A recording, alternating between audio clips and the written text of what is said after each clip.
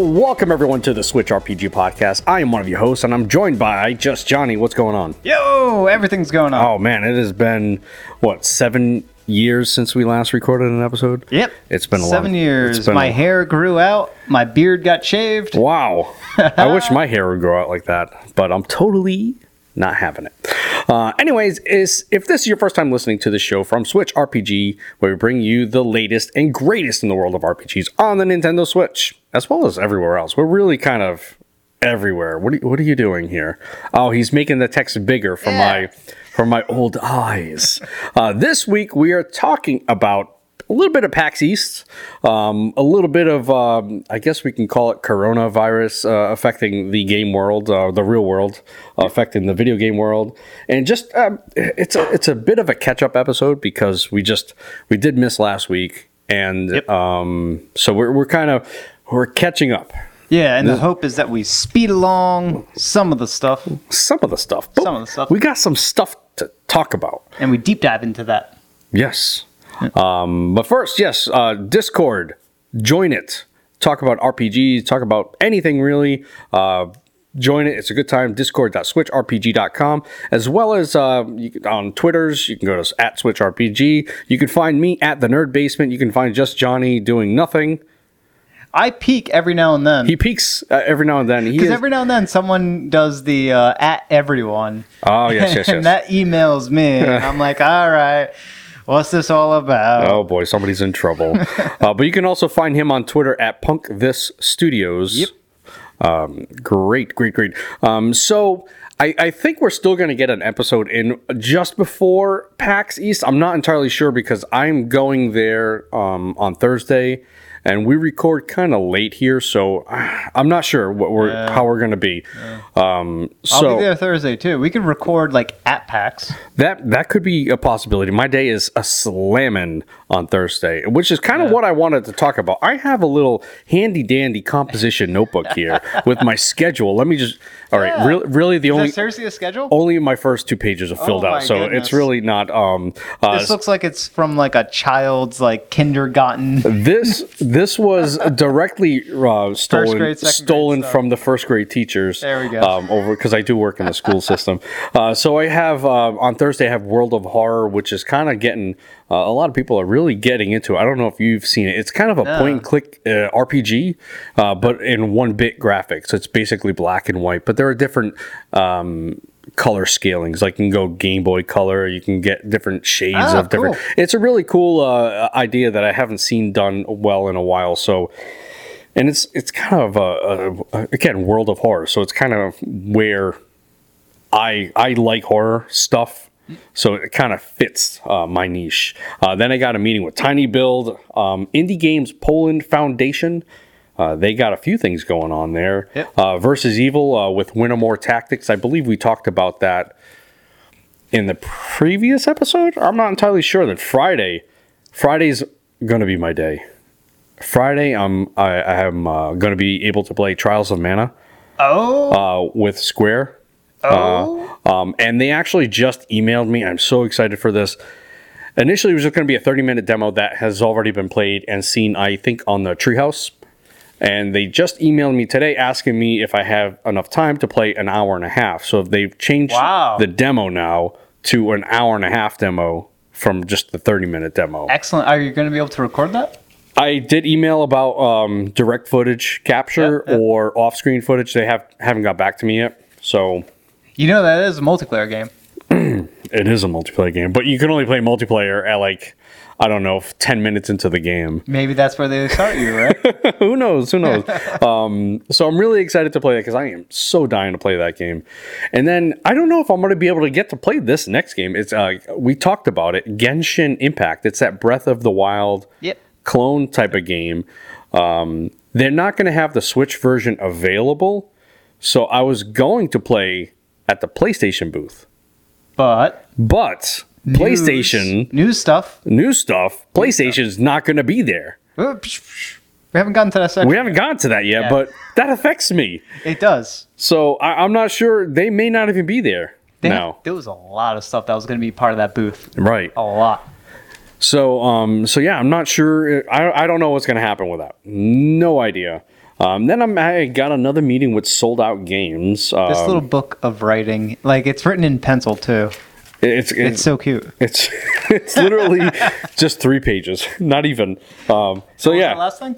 That last thing you were doing? Oh, it was Sold Out Games. Sold Out Games. Yeah, Okay. with Disjunction and Gestalt Vanguard. I'm looking forward to checking out whatever the Supergiant games, because they're usually at PAX East Yep. every year, as well as I love them, Devolver Digital. Yeah, Like, yeah. whatever else they have. They're always they're really. I like their Twitter account. It's pretty funny. I don't know if you've caught wind of what they do, but it's pretty funny. And that's just kind of the stuff I've scheduled. As always, what I do is we walk around and we just take a look at games and let's talk about it. Yeah, that's typically how I do my packs. I don't even bother setting up schedules and stuff like that, because it's so hectic. It's so hard to actually meet appointments and stuff like that. Right. So, and all I really do is I don't go to the big booth. I just spend my time in the indie section, and I just check out as many indie games as I can. See, here's the thing though, with a lot of the indie games, most of it is PC.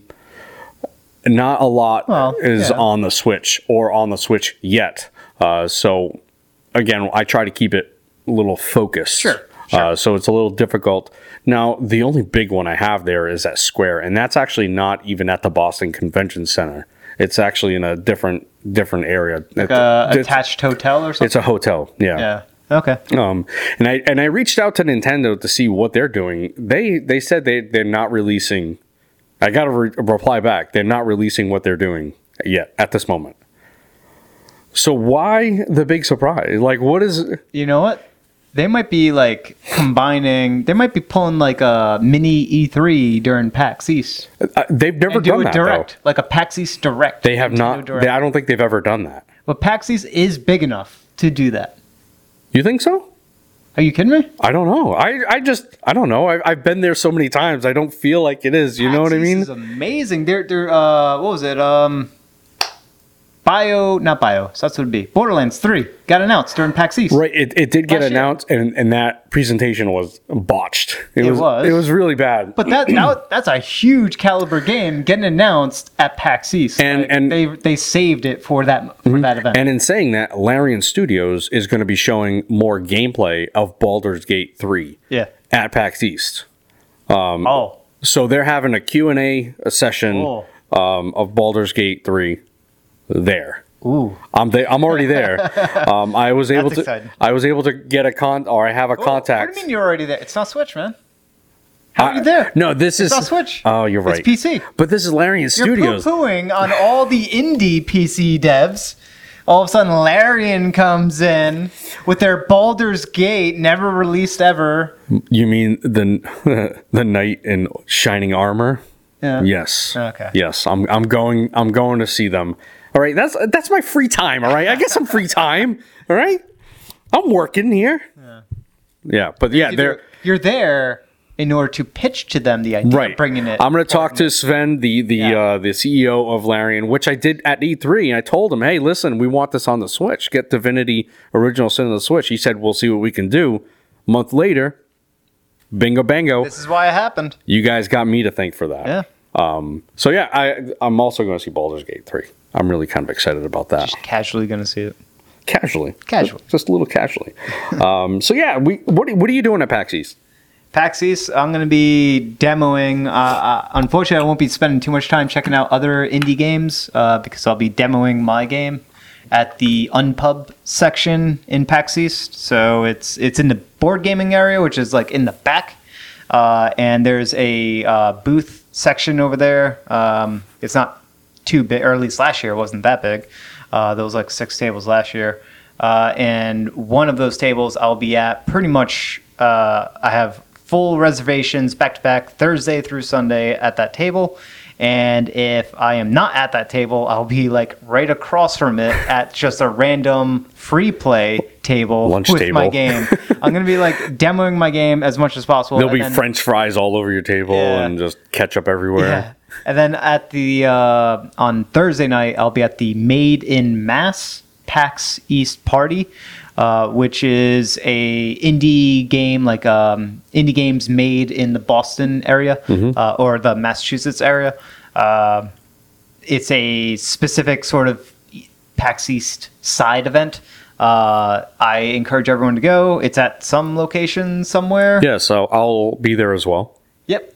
I can pull up the information where it is at some point, but I'll be there also as an exhibitor showing off my board game, Battle for Victoria. So I'll be doing that. I'll be drinking and eating. I won't be doing it. They do serve food there. Yes, I will be doing that. I think last year it was like hamburgers or something like that. District Hall? Yes, District Hall. There you go. You picked up faster than I could. District Hall, I think it starts at 6. That's a 6 to 10. 6 to 10. PM. So be there. It was really cool. There was like last year there was a couple of like YouTuber, Twitcher personalities Nice. live streaming right then and there as they were making their way through the various exhibitors, and I got a little bit of FaceTime with it, so that was kind of cool. So fancy. Yeah. Nice. totally like a non-big deal at all. Not a big deal. Yeah, It is a big deal. It's all a big deal.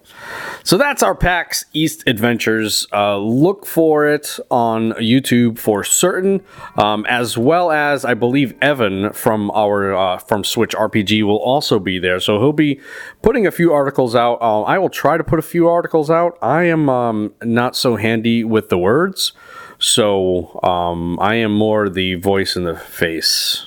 That's all I am. That can work for you. All you need is to camera record yourself. I'm going to do that. So in the moment, just like, FaceTime yourself, record that, and then boom. Bingo bango. You don't need to type up the words. All right. You just do that, and that's the article. You That's give the it the title, you throw the YouTube channel video. Look whatever for it it's at on. switchrpg.com. There you go. All right. You got it. That's what I'm going to do. It's called a vlog. A vlog. Instead of blogging. It'll be the PAX You East vlog it. 2020 vlog. Exactly. I did that actually for E3. There you go. There you go. We should vlog E3. Oh, I'm definitely doing. All right. If I remember to bring my camera, I'll probably record My cell some of phone's my pretty adventures. good. My cell phone, but obviously we're really excited for PAX East. Yeah. But yeah, I don't know that we'll be getting another episode in before that. So We'll try. we'll try. Before or during? Yeah, it'll be one or the other. Yeah, I think during the event, maybe Like Saturday. a lunchtime or a midnight showing or We'll do recording something. or something like that? No. We'll do something for sure. By midnight, I mean like 10 p.m. It'll be late. I'll be sleeping. What are you playing? Nothing? I've been playing Raging Historia. Again? Perfect chronology. Yes. Still. It's an RPG, so it is very long. It is very Mass Effect-y. And it is just a cool thing happened in the story, which is cool and kind of they hinted at it at the beginning, but you don't know when it was going to actually happen, and then it actually happened and took me by surprise. And I'm like, oh man, it just reminded me like how good the game is. Yeah. Raging Historia is really good. I still want to get into it, but it's is- got so much going on. It is some good tough. stuff. And been playing a lot of the Banner Saga. Sorry, we are from we're from New England, so ours are optional. Yes, they are. So the Banner Saga, been playing that. It'd be good. Now, I remember last week you had mentioned there was something missing from it. That it didn't have a certain something. Are you still feeling that way? Yeah, the opening of the game into, I don't know, maybe I'm like halfway through, maybe. I have no clue how far along I am. I'm going to say halfway. And they kind of introduce new stuff. So now they've introduced like this whole part of like waging larger scale wars, but it's like almost like a choose your own adventure set of options that you have. And depending on the options and how you do, you may or may not go into combat. Typically, so far, I have been in combat every single time I got that choose your own adventure, like larger scale war. And that shows you the numbers of, I guess, like people, some people number, like warriors and Varl. Varl are like the big giant things. How many of them are part of your caravan or whatever? And it's basically, here's your numbers for an army, here's the enemy numbers for an army, and it's like 400 and 400 or 500 and 500. And then they battle. And so you have these big numbers, and then depending on the outcomes of your decisions, as well as if you go into battle, the outcomes of that, and other things that can chain off of that. You may lose some individuals, you may not. Like, you'll see the numbers change. Right. Yeah. So, yeah, and with Banner Saga, the next iteration, so Banner Saga 2 and then 3, every iteration they've improved it. So I think you'll like them as you progress through them all. Oh, yeah. And just playing through this one, it is getting better and better as I play.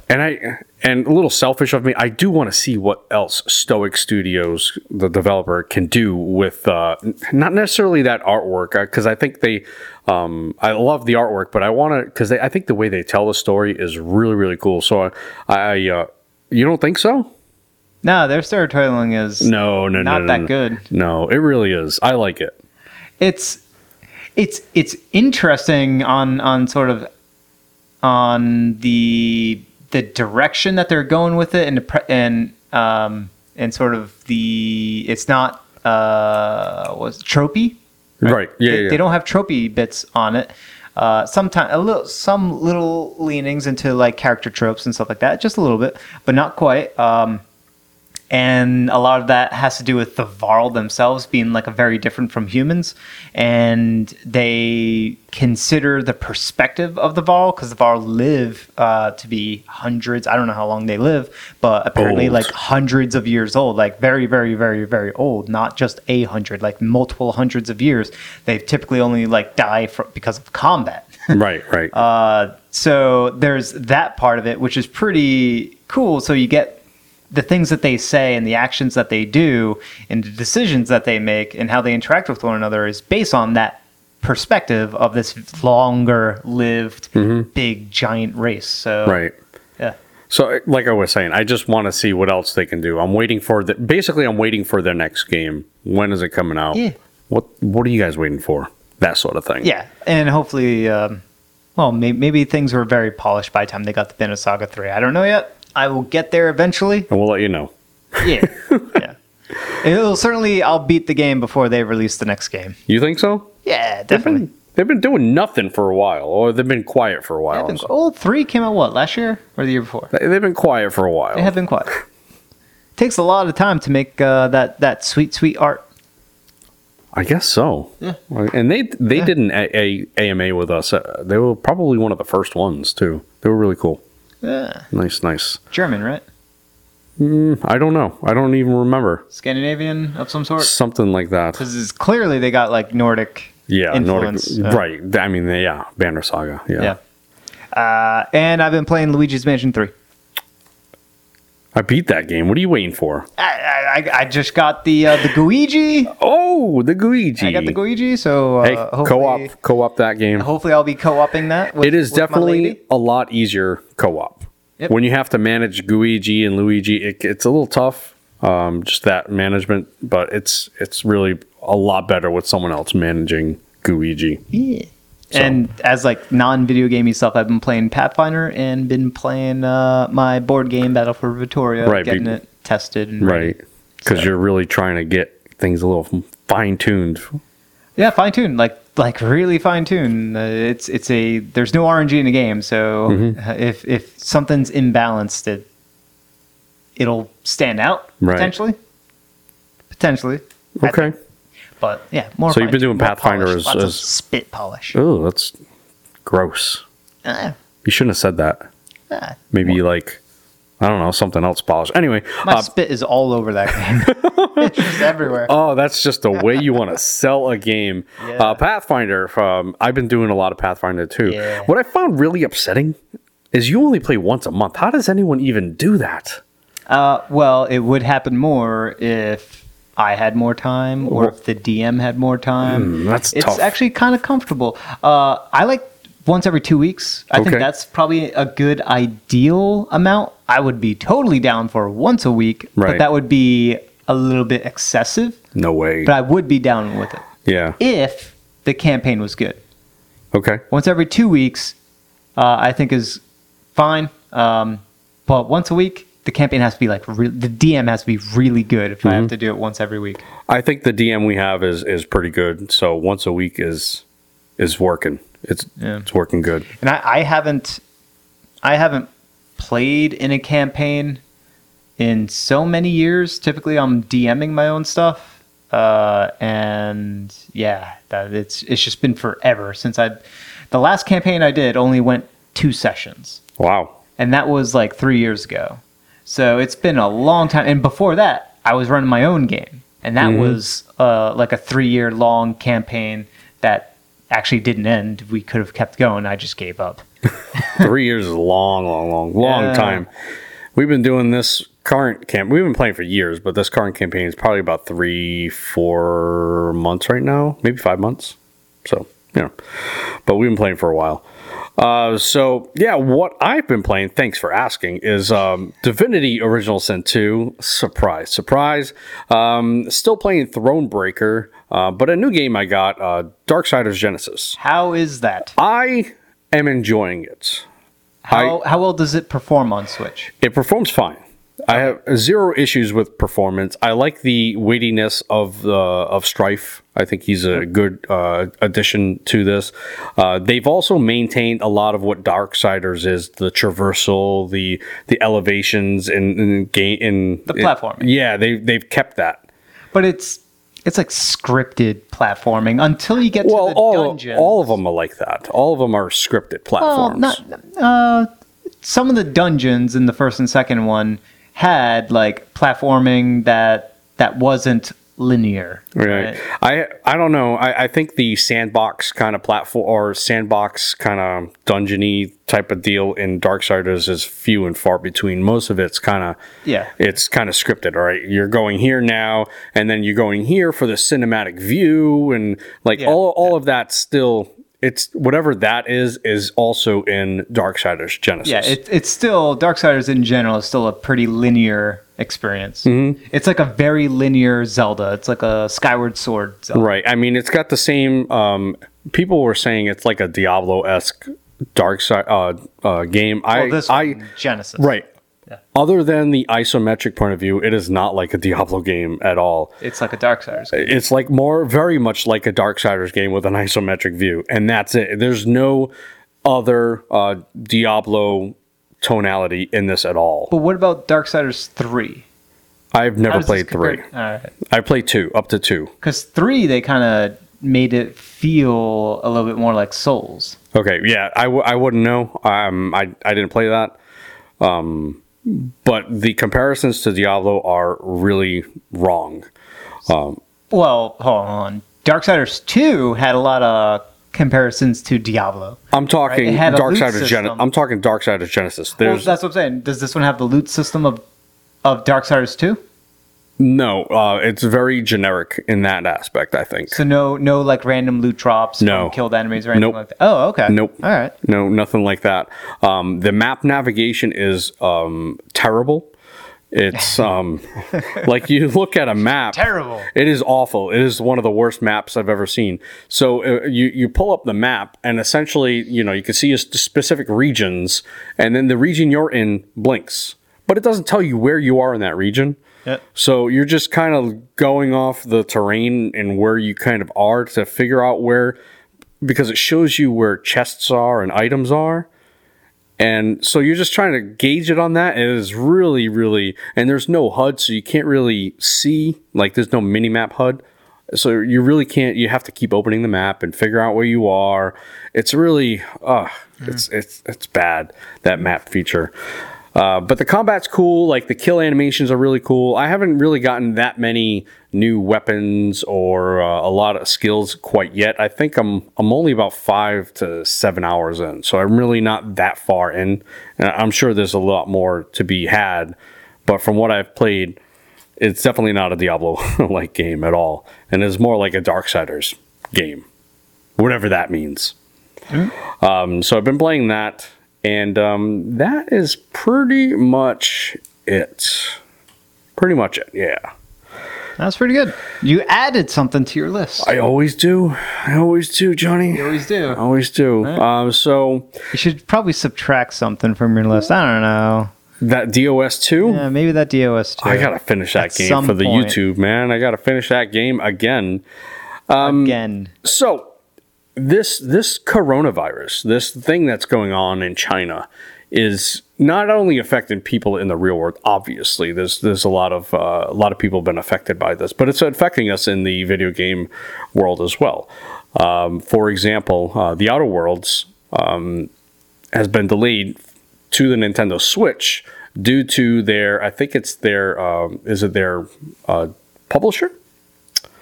I believe it's their publisher or something to that effect. Let's see here. Private Division has announced that The Outer Worlds, so is Private Division the publisher? That's the developer. Oh, okay. So concerns Virtuoso Games is the China-based team handling the port. Oh, okay. So they've handed porting over to these folks over in China. Yep. And obviously they're dealing with this in here where they're either being quarantined or people they know, whatever their case may be. It's being delayed until they get a firmer grasp at this outbreak of virus. I think it's a little bit of two things. Yes, that is probably affecting them. And also, initially when this was announced, they had announced that it was digital only. Yep. You could buy the game case. It comes with a digital download card. And they received a lot of kind of flack for that. As they should. Right, as they should. Especially People when you buy have a physical thing, right. They should get the physical thing. Right. So especially when you have like The Witcher, for example, that's on, it's probably on a bigger, the biggest card that the Nintendo Switch has. Maybe they got some help from Nintendo, who knows? But this is a game that people would expect could fit on something similar to that. Absolutely could. So I think there's a couple of things going on with that. Yeah, I think this could, and I'm not saying it isn't, but this could be an instance where they're leveraging the coronavirus as a slight excuse. I don't know why they would. So it probably is a legitimate delay on this part. Right. Because, I mean, if I was in charge of this company, I'd be perfectly comfortable giving into fan demand and saying like, oh, you actually wanted it physical for real? Okay, we will delay it in order to get you the physical within the thing. Right. So I think that's perfectly fine to do that. So, I wouldn't feel the need to latch on to like a coronavirus excuse. Right. I mean, but it is certainly a possibility that they're also dealing with that as well. So we will get a physical version of that on a card eventually. That's like a nice silver lining to this. Yeah, for this story, for sure. The only problem is that they don't say how long it's going to take. No. When it's actually going to be released. So it was March 6th, which was actually pretty close. Right. But now it's who knows when. Right. So that'll happen when it happens. Other things that the coronavirus is affecting or set to be affecting is Sony backing out of PAX East. Yeah, that's a big one. And that's this happened, real big one. This happened today, actually. Yeah. We're recording this on Wednesday the 19th. That happened today. And so the PlayStation games that are being taken so many away, it is just insane. These are games that Sony was going to show as part of its booth. Right, at its booth. Now, some of these games are also being shown elsewhere. Like I mentioned before, Genshin Impact is also being shown on PC somewhere else, but they were being shown also at the PlayStation booth. So some games below... Below? Why would they show that again? Again? That game released last year. That game... a year... Over last year. Are you sure about that? Yeah, I think it was like December of 2018. Below, not a really funny story, but Below was showcased the first PAX I ever went to, like 10 years ago. Yeah. and it just took forever. I mean, I think they had some issues as well, but it just took forever to get out here. Well, you know what? Below, I don't know if they've done it yet, but they are going to have like this new like revamp. They changed out the gameplay a bit Okay. So I think they like made it a little easier. They removed the huge death penalties Oh, that right. existed within there. So there's like a new mode that they included in it. So they kind of took a lot of the, because the game came out and it didn't light the world on fire or meet the expectations. And I think the team, the Capybara Games, they sort of worked on it a bit more, and now they have like this new big, hopefully free, I think it is, update to the game that inserts this new mode that sort of alleviates some of the faults that people were pointing out. Now, So that's probably why they're re-showing it. again, like we've mentioned with Private Division and the Outer Worlds, they're stating that coronavirus is the reason for it, and I don't doubt them. I think that could be a reason because they have games coming in from all over the place. But that's the thing. They have games coming from all over the place. They don't have one single game that they're showcasing. And I feel like PlayStation is getting the idea that these events are expensive and they're not worth their time. So they're backing out, just as they're doing with E3. Again, these putting Second on... year in a row. Yeah, second year in a row. These things are expensive for them. It's not worth it. If they're going to do this, they need to be more consistent with their PlayStation... what is their Nintendo Direct equivalent? Whatever that is. State of play. State of play. Yes. State of play. They need to be more consistent in showing things off that way, Yeah. I think. I honestly do think this is another coronavirus thing.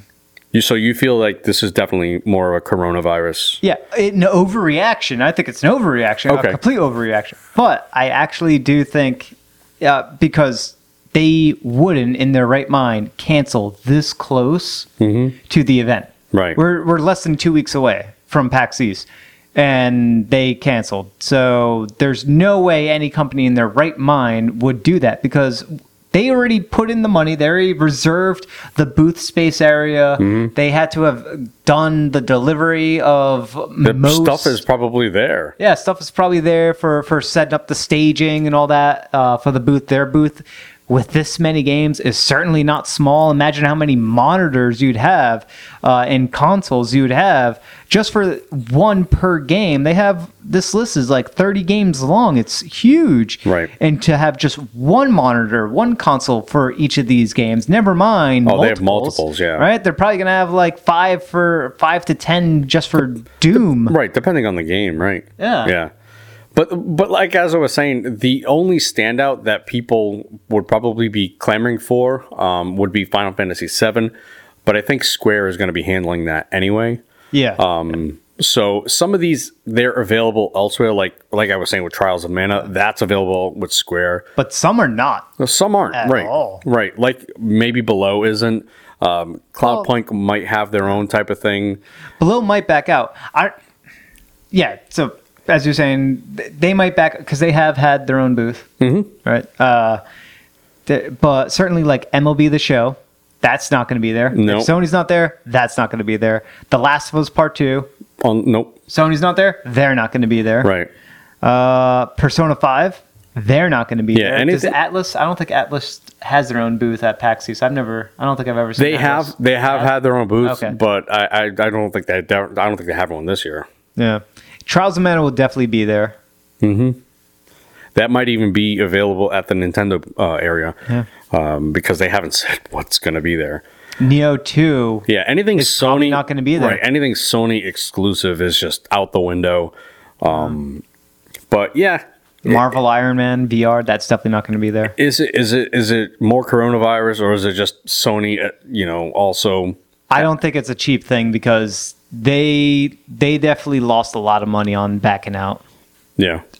They probably got some degree of refund, but yeah, this is and certainly they didn't spend all the money of actually staffing, Right. setting up. So there's still even more money. Even if they didn't get any refund whatsoever, they still saved money. Certainly, they still saved money by not being there, but they certainly lost some degree of money. At the very least, planning, setting up this lineup. Oh yeah, a lot of man hours lost. Yeah. In the planning, but there's going to be a big gaping hole on the convention center floor. This is definitely going to show up somewhere as a fairly big expense for Sony on some spreadsheet somewhere for tax season. Yikes. Somewhere. Yeah. So again, moving on with coronavirus news. This is the last bit of it here. Oh, wait. Dude, this Sony thing, like, this is gonna, like, the PAX people must be like wondering what's gonna fill this big giant box area. They did mention it on their Twitter. Like, what are they gonna fill with that? Now it's got to be something. Sony's not there. That's a huge square footage area. That is, I think it's almost just as big as the Nintendo area. I'd have to look for the specific tweet, and if I was a better, but they did mention it. Okay, if I was a better host, I would have already prepared for that, but I didn't. No, that's fine. I'm sorry, because that does make me wonder, like, what is gonna be there in its place? Is it just gonna be empty space, which would be great because PAX East is pretty small. But this is also as soon as you walk in. Yeah, that's where they were. That's where they were. Right, that's where they were gonna be. Yeah. Anyway, I can't find it. All right, but there is one other coronavirus thing that we should discuss, and this one comes really, really close to home because Bloomberg, according to Bloomberg, Nintendo Switch likely to suffer global shortages as soon as April because of, take a wild guess, coronavirus stuff. Right, everything is made there, so or manufactured. Everything's kind of put together there, manufactured there, so... Or at least some parts, right? You have so many different parts that make up an entire Switch. Mm-hmm. Something is probably made somewhere in China that's going to be affected by this. Because each of these parts, if it isn't assembled in China, assembled elsewhere, a single part may be made in a particularly affected area of China or what have you. What they say within the Bloomberg report is they're kind of blaming more so the boats and shipping system of China being impacted by this, which once again I would kind of agree with. Right. Exactly.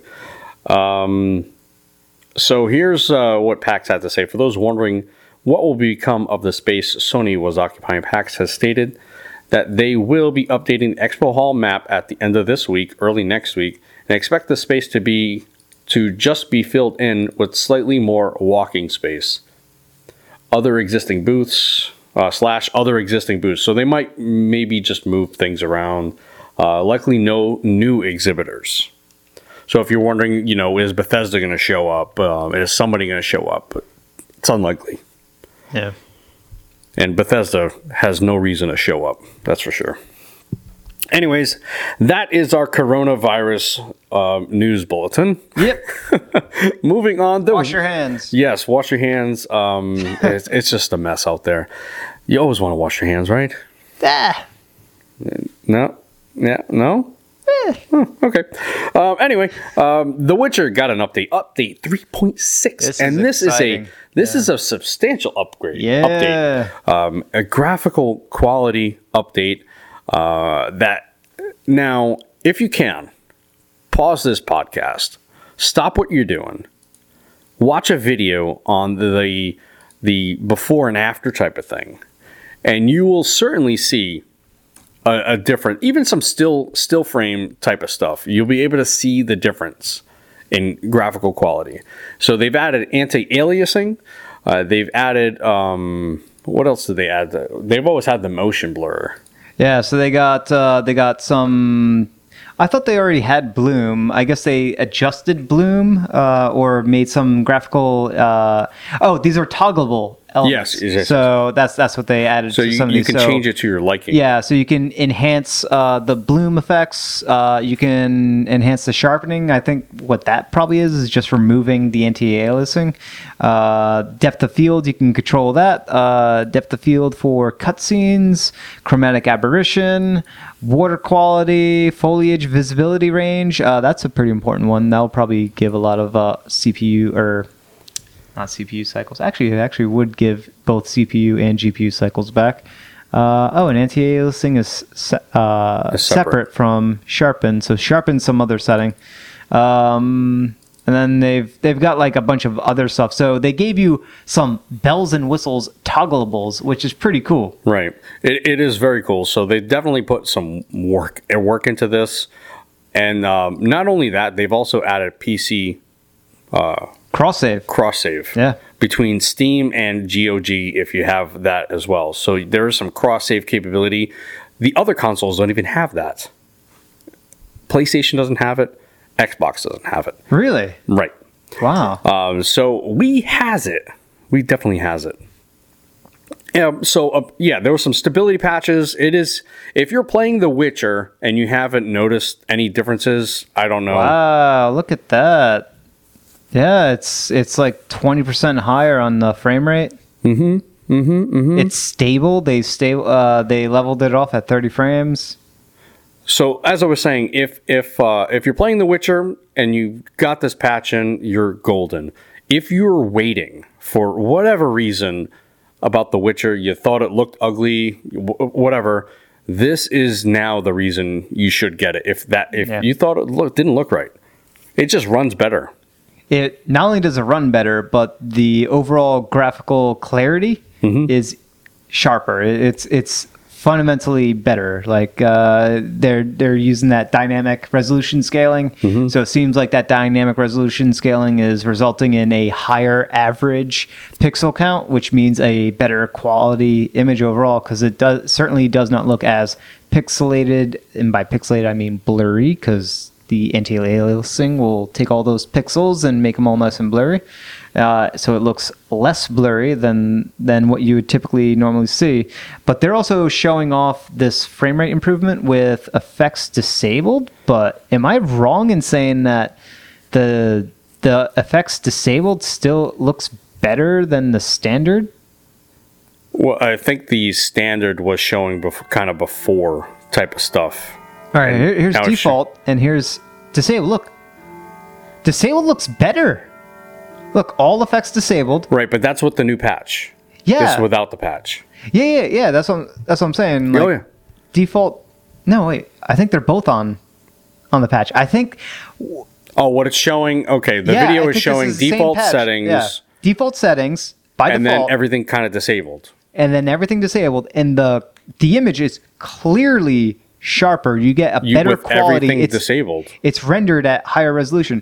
I think the reason why is that you have disabled all the extra effects, and by doing that, the post-processing, you freed up a lot of CPU, GPU cycles, which mostly GPU, which allows the graphical processor to sort of, instead of dynamically scaling a lower rendered image to maintain a stable frame rate, it's rendering a higher quality image because it has a little bit more overhead to work with. And you can clearly see it. I mean, just look at the lines on this building over here. Right. It's even the depth of field, like you can see through a tunnel, you can see way back. It's a little crisper. It's like with blurry, everything disabled. Not blurry, or less blurry. Less blurry. With me, everything's blurry. So. Yeah, it's definitely less blurry. So it is a very substantial upgrade. Yeah. And I don't even see what effects are missing. That's the big thing. Like, I have no clue. You can see some pop in, but I mean, that's normal for a lot of games. Bother. Yeah. The pop-in doesn't affect me unless as soon as I walk into, if I walk into a tree or something for unknown reason. Anyway, so yeah, The Witcher 3 Wild Hunt Update 3.6. Get into it if you weren't into it because you thought it might look ugly or whatever. It does not anymore. It looks fantastic. Yeah, it looks good.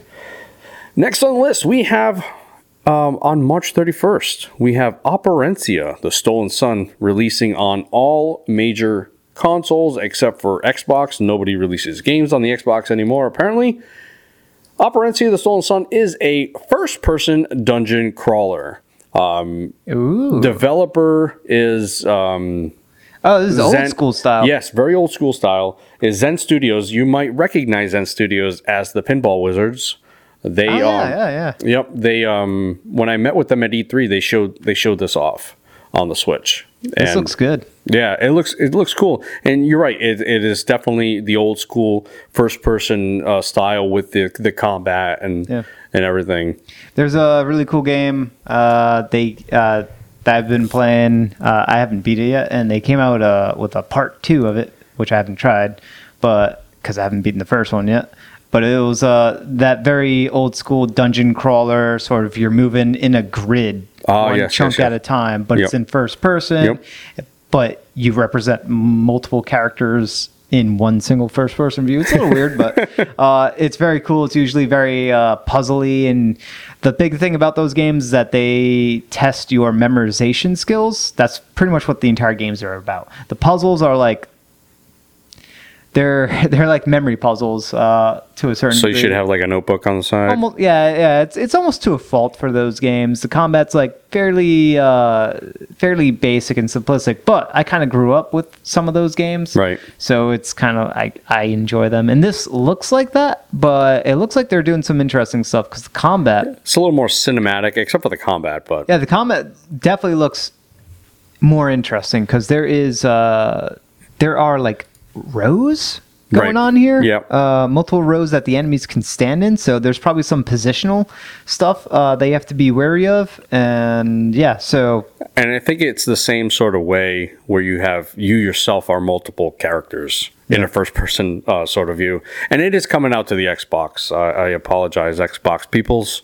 You will also get to experience Operencia. and it's got on average, or at least what they're advertising as their average of a great score. Yeah, a pretty good score. So yeah, Operencia by Zen Studios, March 31st.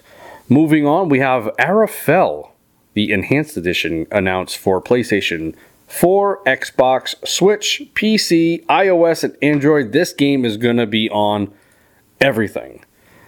So in saying that, what do you think about Arafel?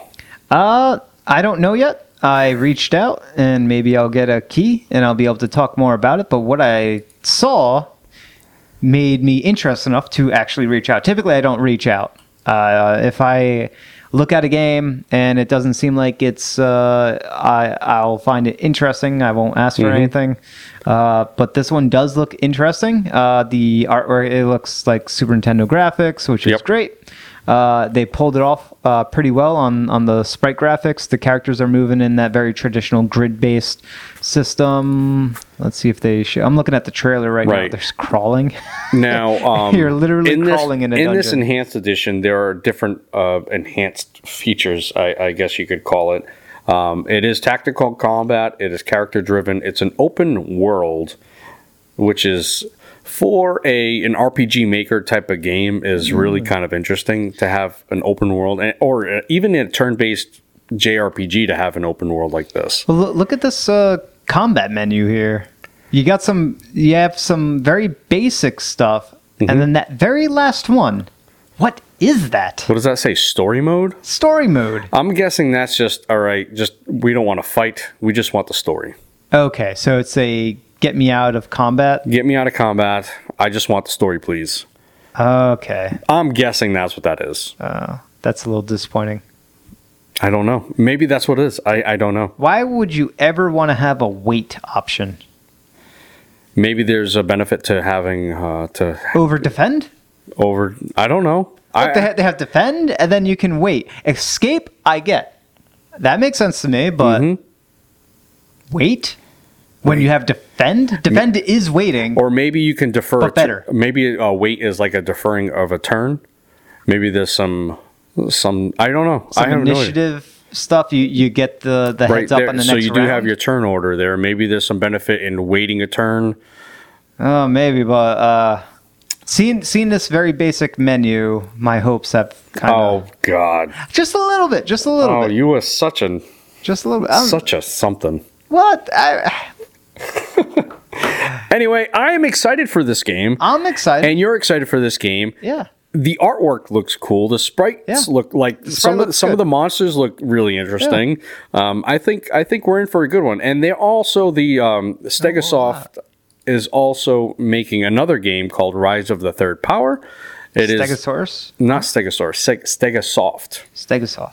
Yeah, they're making a game after this one, so potentially this one is kind of helping that one out, called Rise of the Third Power. And Rise of the Third Power is exactly what you think. It's kind of like your world domination type of story. So it's really kind of... I read into it, actually. I was going to do some sort of spotlight series on Rise of the Third Power, but he got very busy into working with this enhanced edition, so he couldn't really sit down with me and talk about Rise of the Third Power. Yeah. And I feel like Rise of the Third Power is a little ways away now. I can imagine. It looks like they did a really good job defining this world. Right, because I think this was based off of an older RPG maker, and he had to really bring everything and update everything and all new tile sets and make new tile sets. So there was a lot involved in making this. So I am really interested in what he's got to offer here. Yeah, that's looking good. So open world, tactical combat, character-driven, exploration. Yes, all the things we want. That's like my perfect RPG. Just to have all those things done well, you know. It's the checklist, but you got to make sure you land on the checklist. That's definitely a checklist. Yeah. All right, moving on again. Platinum Games teases a major announcement set for February 27th. What are they giving us? Wonderful. Are they going to give us another Kickstarter project? Number 2 of the Platinum 4. That's what it's going to be. Maybe number 2 and number 3. I don't know. What is? Oh, yeah, but what is Maybe that? 2, What 3, do they and got 4. to offer us? All right. So the 27th is the Thursday of PAX, right? Yeah. I think that is Nintendo Direct Day. Okay. I would love that. Right? Because Thursday of this week, right, tomorrow, there's a Direct. Right. There's an Animal Crossing game-specific Direct. And there was a rumor, I think in January or early this month in February, about there being 2 Nintendo Directs In a month. this month. Right. One being Animal Crossing, which is true, and the other one being a more official regular one. Right. So, this landing at the end of the month on the 27th, and the potential for Nintendo. Maybe this coincides with a Nintendo Direct. Maybe. What you think they'll be showing us something new, something old? If they show borrowed? something, it would probably be Bayonetta, because that's been like waiting way too long to show new stuff on. That's been sitting in the sideline for a little bit, yeah. a year. Yeah, not as long as like Shin Megami Tensei 5 or something like that, but yeah. Well, actually just as long. It was announced. I think those were on the same Direct. No, because it was Bayonetta 3 was announced during. It's been almost 2 years, or it's been a little over 2 years. Yeah, Bayonetta, SMT5 was. Shin Megami was 3 years ago. Was it? Yeah, that was over. It was over 3 years ago. Wow. Okay. All right. It was like January 3 years ago was Shin Megami, and 2 years ago, December was Bayonetta. So it's a little over 2 years ago was Bayonetta 3. It was during a Game Awards. Was it? Yeah. Okay. Yeah. All right. So yeah, maybe it is some Bayonetta. I'm hoping more for that Scalebound remake or something to that effect. But who knows? February 27th is going to be here soon, sooner than you know. Pretty much a week away. Yeah.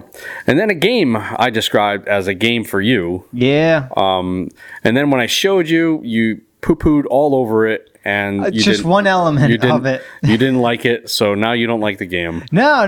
It looks weird and quirky and different. So I am super excited for it. And that's kind of it's a game I've never even thought of, kind of a real time. Think of Fire Emblem, but if it was real time combat.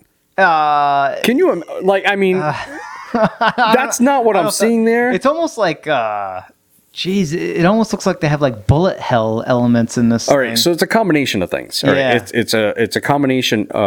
This is One Step from Eden. This is the name of the game. It's a combination of deck building, roguelike, and tactical, and maybe your bullet hell in there. Yeah, well, the characters move around a whole lot. You know what? This and it's fast. It's a very fast-looking game. This kind of reminds me of if you could call it turn-based, a turn-based action combat system. But it kind of reminds me of what's it called? You use the stylus. RPG by Square, amazing. RPG by Square, amazing. Yeah, it was on a DS. With the stylus. With the stylus. Oh, You man. keep saying it that. takes place in Shibuya. Shibuya. I have no Oh idea. my goodness, they ported it to Switch. Why am I forgetting? With the this? stylus? No, well, Okami? No, not Okami. It's a 2D game I don't know. made by Square Enix. It's absolutely amazing. Oh, what was it called? Oh, this is gonna bother me so much. Oh my goodness. Okay. Yeah, I honestly, I have zero clue what he's talking about, but that's what it reminds you of. All right. Well, I mean, there's a lot of frenetic action there. Yeah, it kind of has your bullet hell type of action, but you got it. No, I don't have No? it yet. All right. I'm looking for it. But definitely keep an eye on this. One step ahead. It just looks really different, and that's kind of what I liked about it, and that's what I thought you would like about it. But you just hate it. You hate No. the game. You hate the. I am super excited for it. It actually looks good. But it reminds me of a game that you can't even think of. That's great. That's great. Shibuya. It's I don't know. The world ends with you. there we go. Oh Okay. my goodness. Jeez. There we go. So the world ends with you. Did you ever play this game? No, I'd never played that game. Oh, wow. This is probably, if I had to pick a favorite Square Enix game that isn't Mario RPG or Chrono Trigger, it would probably be this. Because this game was absolutely phenomenal.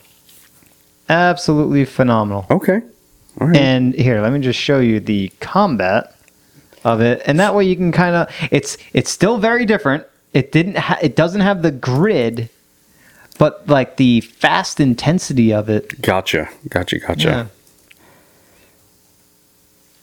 And instead of cards, you had badges in this game. Badges. We don't need no stinking badges. I gotcha. So yeah, I mean a little bit of that I could see. And bear in mind, a lot of this is a lot of like swiping and move around. It's very fast because you have to control all of this with your stylus.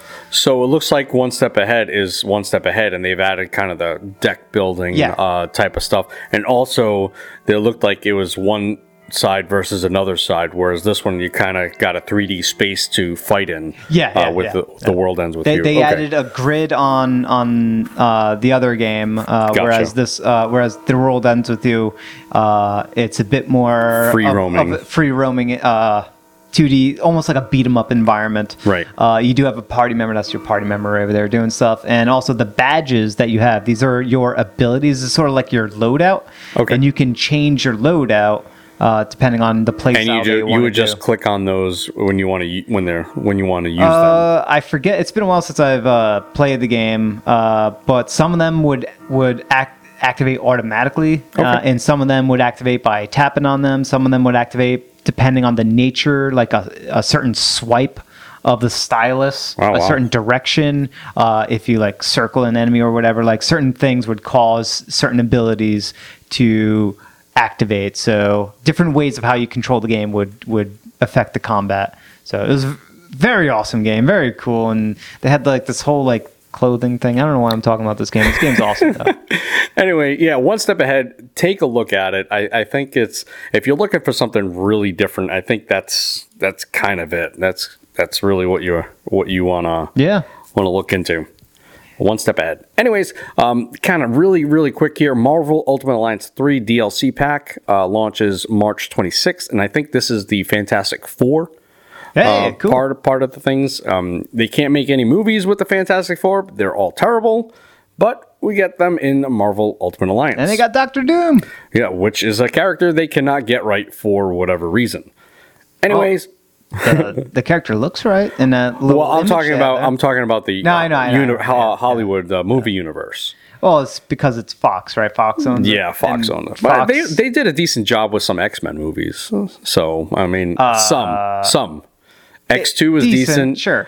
Logan is probably one of my all-time favorite movies. I absolutely love Logan. But how many attempts did it take for them to get Logan right? Oh, right? Look at all the previous Wolverine movies. Yeah, it took them a long... Yeah, all the Wolverine standalones are bad. Yeah. But anyway, so yeah, look for that on March 26th. Animal Crossing? Tomorrow. What is this? 9 in the morning. 9 a.m. Eastern time. Yeah. So that's even earlier for people on the left coast. Basically, I'm gonna wake up and I'm gonna watch myself some good old Animal Crossing. Oh, man, and it's a lengthy one too, 25 minutes roughly. Yeah. Now, do you think we'll get anything other than Animal Crossing? Maybe No. like Amiibo. Or if it's yeah. related, yeah. If Okay. it's related to Animal Crossing, we'll definitely get Smash Fighter. No, I don't know. We got I two think of we're them, beyond that point now. But and it would be like, you know what? I can see it for Smash as a Spirit Board event okay, on the Spirit Board. I can definitely see them coincide it with that. all right. Maybe a Mii cosmetic, but I doubt that. Spirit Board, I can definitely see. Okay. So I think now with Amiibo, here's the thing with Amiibo. DLC, Mario Kart. Really? They already have a Animal Crossing level in Mario Kart. So they're going to have DLC, just a bunch of carts? Oh, a bunch of Another tracks? character, I guess. Okay. All right. I could, Not tracks, but maybe tracks. Free tracks. that might be too big of an update Yeah. as a freebie, right? right. As a freebie. Yeah. But with Amiibo, like, they just not recently, but when Toys R Us died, so did all the Animal Crossing Amiibo. So I don't think we'll get any more unless it's really, really, like, I don't know, like 25 substantial. minutes. I don't know. But it is a very long time. That is a substantial direct. And people have been asking for it because, we don't know much about the game, blah, blah, blah, blah, blah. Do you remember the times going back in the day when a game came out and you knew like almost nothing about it? Yeah. And you would just by namesake, you're like, all right, Mortal Kombat, this is coming out or whatever. And you got it because of namesake. You didn't have all this stuff. Buyer beware sort of stuff. Back when I was a kid, I just picked up games because the box art looked cool. There you go. And the game could have been terrible. There was what was it? Towards the tail end of the Super Nintendo, they were promoting the Super Effects chip. With Star Fox. With Star Fox and a couple of other games. I think Donkey Kong had it. In order to do the enhanced sprite artwork that was in there, because it was generated off of 3D objects, so it had like a higher quality fidelity to it instead of being a more traditional thing. So they were advertising that Super Effects chip on certain cases, like so Star Fox had it, I think Donkey Kong had it, and that racing game, Stunt Race Effects. Yep. But there was another game, which was a fighting game called Rise of the Robots. Rise of the Robots. And I got that game because it had that stupid label, thinking like I was getting a game because it had 32-bit graphics instead of the traditional 24 or 16. 16, yeah. And yeah, that was a bad. So yeah, we us old timers bought games based on box art, or sometimes like I had Nintendo Power, so sometimes Nintendo Power would have a small blurb about said game. But you're right, basically it was just box art. Even when going to rent, because I rented a lot of games, going to rent a game, you just see there, you look at the back, and you got like 4 pictures of the game, of screenshots. You read the description, it's a paragraph, and you're like, okay, I'll try it. Yep. And that's how it was. But now you had the Blockbuster. You had like all the games there available for rent, and you're just looking at each one, looking at the box art, looking at it, and just trying to make a decision based solely on that. That's all you had. Yeah. That's all you had. And sometimes you got really bad trash. Right. You're stuck with that trash for a weekend. See, I would always go to the mom and pop places, so sometimes they would allow you to switch them. If it was, that'd be nice. Yeah, if it was really bad, but those were the days. Now we get like whole 25 minute videos explaining a game. Those are really good lessons though, because having that experience taught me very early on in life that I should seek professionals to warn me about these very bad games. Yeah. And that's why I started my EGM subscription way back when. Right, so you were an EGM guy, huh? I was an EGM person. I loved that magazine. I like EGM. I had them all. I had Nintendo Power, I had EGM, GamePro. Yeah. I had a lot of them. What can I say? We are all nerds at heart. But yeah, that's coming out tomorrow. I kind of wish we were recording this a little later so we can talk a little bit more about it. Do you? Do you really, Mr. I hate Animal Crossing? I kind of wish we were doing this later so that Johnny could be talking about Animal Crossing. All right, I'll say it. I don't like Animal Crossing. All right. Does that make me a bad person? You've never played Animal Crossing. I never played it because I have zero interest. And here's the reason why, okay? The reason why is because I hate doing work. Gaming in Animal Crossing is like work. Like Stardew Valley is work. My Time at Portia is work. Like all those farming and life simulators is work to me. Is it work, really? It's work. Like I do that stuff. You know what's work? Divinity Original Sin 2. Get out of here. Get on my talking to all those NPCs, that is work. Do I really need to talk to this individual? I don't want. I know I don't need to. I know that they're non-critical to the storyline, but there is a slight inkling that they might give me some clue that allows me to progress in the storyline. Listen, don't ever say that again. Okay. Every side character in Divinity Original Sin is voiced, and they matter. Okay. Sure, their voice and they matter. Doesn't make it. Say it, and they matter. And they matter. So yeah, that's my thing with kind of those life simulation games, man. Even Graveyard Keeper matter. The animals in Animal Crossing, they matter. They don't matter. They don't matter to me. Can you gift people things, right? In real life, yes. No, in Divinity, yes. Can you gift it to them, and will they send you a letter in the mail that thanks you for the wonderful gift that you gave them? No, there is not. That is not available. That is not available. Exactly. Oh boy. Exactly. Get out of here. Anyway, even Graveyard Keeper. Like you're a Graveyard Keeper, and that was a chore. That was work. I'm all set. Some games hit the nail on the head, and some don't. Whatever. Or some miss a little bit. But like people absolutely love Stardew Valley, and I tried it. I really did try it.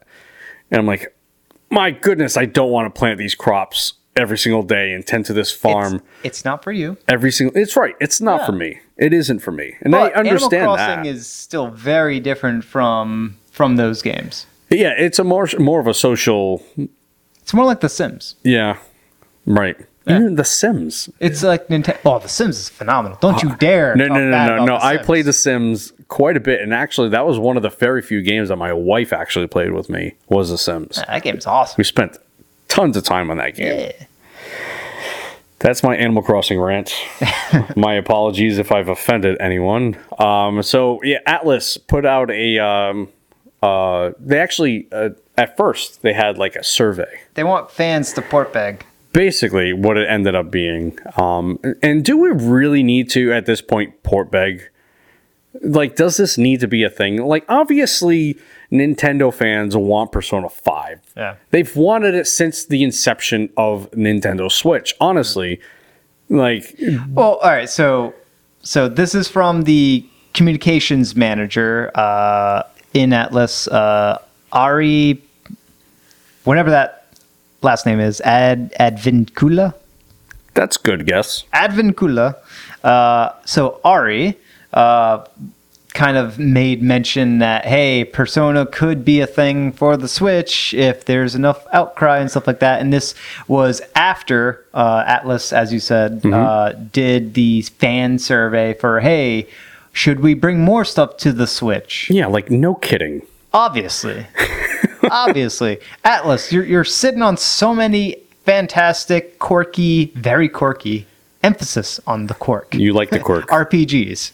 And I love those quirks. Mm-hmm. Now, this is obviously their communications director, so it's kind of their job to hype this up a little bit. They're gonna want to do that, but I mean, really, do we really have to port beg in these times, this day and age? Like, well, yeah, we do. It worked. It did work. Yeah, it's worked in the past many times, and most importantly, Operation Rainfall. Thank you, because if it wasn't for you, Xenoblade never would have been a thing. Would have never been a thing here. Yes.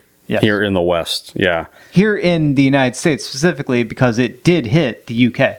Oh, okay. So it just never jumped the water? Wait, I think it was they decided to bring it to the UK, or to Europe, and then they took the UK translation, pretty much did nothing else with it and brought it straight over to the US. Okay. So I think it might have hit the Europe region anyway, but we weren't getting it in the States because they didn't want to go through the localization efforts because it is a very big game. So they just took the UK version and brought that over because we were complaining so much. And thank you. Right. Because guess what? Keep them doing the localization because that original voice acting squad for Xenoblade, the first one, not the second, phenomenal. You don't like the second one? Second one's all right. You complained about it. What are you talking about? I complained about, is it Tora? Yeah. He is the problem. Yeah, Tora. He is the problem. He's not bad. He is a big problem. Well, my problem was with Pyra and Mithra? and Mithra. Yeah. They were right. They were decent. Yeah, they were right. But they weren't good. Right. Yeah. And also Rex. Rex was definitely bad. Rex was bad. He wasn't okay. He wasn't all right. He was just bad. I don't know. I thought he was all right. Anyway, so Atlas wants us to port beg, and a lot of people just don't like port begging, but I don't care. Port beg. If it results in bringing some awesome games like Persona 5, well, potentially awesome games. Right. Arguably awesome games. Yeah, let's port beg. So we've had a few ratings done in, is it Korea? South Korea? What? Where were these games rated? Oh, What country? I believe it is South Korea. I think there were a couple of RPGs there. I'm going to try to find that country. Korea. It just says Korean ratings. Most likely South Korea. Yeah, most likely. Just saying. I thought there were actually 3 games, but we have here Catherine, Full Body, and XCOM 2. Yes. That's a pretty big name there. Yeah. So if this is indeed coming to the Switch. It's a cool thing because the 2K publisher is really jumping on board because they brought Civilization, right? Civilization is on Switch, Civ 6. And they probably brought some others I can't think of immediately. But yeah, XCOM 2. That's like one of the like everybody compares it. Strategy RPGs, tactical strategy right. RPGs. That gets everything's XCOM like. It's just like that's the model. Well, yeah, the moment you have like combat with cover mechanics.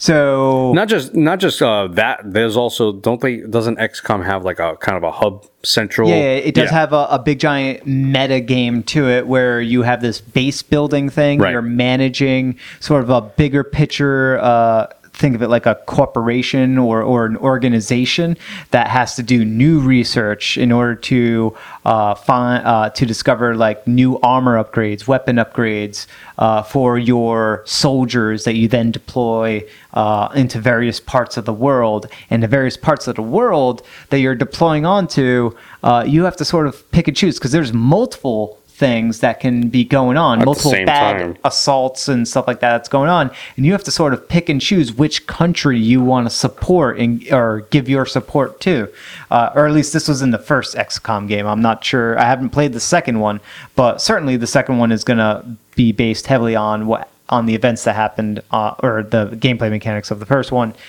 and then some. Right. So very fantastic stuff. If you ever played the Mario plus Rabbids Kingdom Battle. Yeah. That is XCOM. Right. But without more exploration based, more sort of in a level, continuing it further within that level. Whereas in XCOM, instead of continuing in a level after the battle's done, you go back to the mother base, your base of operations. And there are a few games out there that try to replicate that, never to XCOM's kind of standards. Well, the tactics games in general kind of follow that, but they don't do like this bigger meta game to it. Right. It's more so carrying your war party. Right, and that's kind of the thing. That's what makes XCOM, I think, is that meta game you're talking about. Yeah. But the other game I was thinking of, like I said, was Catherine, XCOM 2, and then BioShock was the other one. That was also 2K. Yep. It's totally coming. Like 2K is they're ramping up their Switch support. And guess what else 2K sits on? What What is it? Oh, never mind. They don't sit on it. Okay. What game were you thinking of? I'm not going to say it. All right, Let's next just move on the list is Digital Foundry tackles Metro Redux on the Nintendo Switch, and they say it runs pretty good. Yeah. Docked resolution is 720, but uses some temporal super resolution, which gives it a better, sharper overall presentable image. And weirdly enough, the portable also runs at 720. That is weirdly enough. Yeah. Usually you get that like improvement or slight improvement being high. And maybe they're seeing how it'll run in docked mode at its release and then kind of improve upon things after the fact. Yeah. But they say that the performance overall is excellent, pretty much 30 frames per second solid throughout the entirety of the experience. So you're not going to get any little hitches or anything like that. And the amount of dynamic resolution scaling isn't really much of a factor unless you're playing the portable. But at that point, playing on a portable at a much smaller screen, you're not really going to notice the blurriness, if at all. And this is based off of the current gen. Right, so not the 360. It's not a port of the 360 I think it's games. 360 or that era. Yep, it's a port of the Redux, the actual Redux version that came to the Xbox One and PS4. So Great. Overall, they said pretty solid. And by the way, Digital Foundry also did a graphical presentation. I know we talked about it, of The Witcher 3, the new patch. Right. So they do a show off between the differences between those two. They are kind of the go-to when you're looking for really kind of nerd talk, kind of deep diving into that type of information. Yeah. They are definitely the go-to. So another game coming to the Switch called Cloud Punk. And be ready, guys. Cyberpunk 2077, although it's been delayed, has opened up a can of worms with this Cyberpunk theme. I think we're going to see a lot of games kind of delve into this, which I'm fine with. I actually don't mind some Cyberpunk stuff. Like some of the earlier stuff Cyberpunk I played was Shadowrun. Unfortunately, I only played the Super Nintendo version of Shadowrun. I guess apparently the Genesis one was better and totally different. But that's my early days of Cyberpunk. Even now, like Altered Carbon, I don't know if you've ever watched Altered Carbon on Netflix. No. Fantastic show. Fantastic show. Can't recommend that enough. Oh, Blade Runner. Blade Runner. That was 2049. What was it? Was it 2049? The new one. Yeah, I don't remember what it is. Phenomenal film, by the way. Yeah, and you're seeing this kind of resurgence here. Yeah. Cloudpunk being one of them. Now, Cloudpunk is said to be sort of like an open world. I believe that's what they say. But visually, it's got your neon lights. The way they describe it is, just like with a lot of cyberpunk corporations taking over. Now, it looks like the city. It's almost like BioShock Infinite, where the city is in the clouds. But I don't know if it's an instance where the buildings are they're actually built from the ground and they are so tall that they built a city. They built like a transportation layer of the city above the clouds or within the clouds itself. Now, there's a lot of the gameplay that gets shown off is of a car, basically, like you were saying, almost like an aircraft, kind of just traversing a flying car. Yeah, flying car, and then it breaks into kind of like a side-scrolling type of view. Not much else is shown though, so I'm kind of wondering what the actual gameplay is going to be like. Is there battle mechanics? What are the battle mechanics?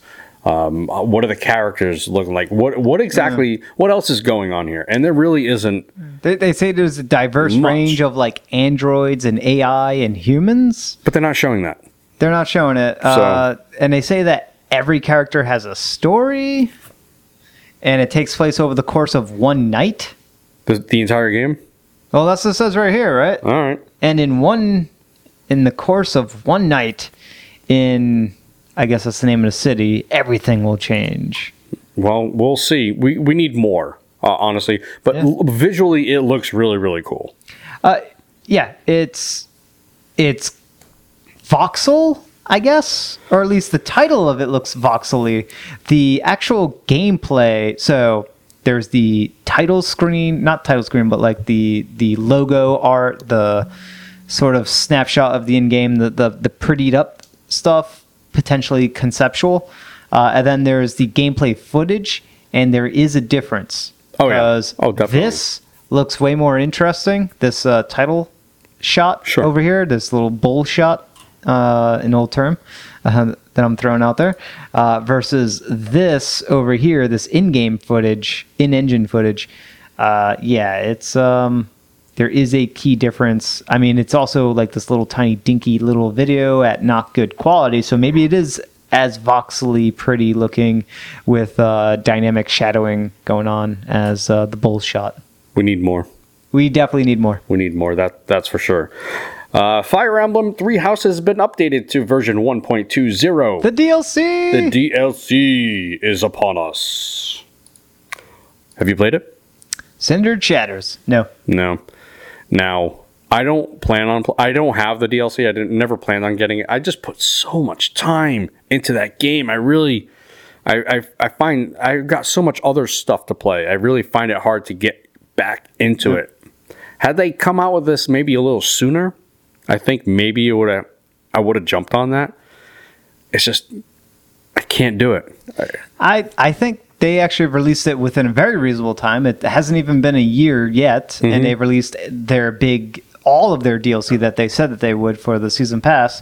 And for a game like Fire Emblem, yes, it's very, very lengthy, but the replay value of it is super high.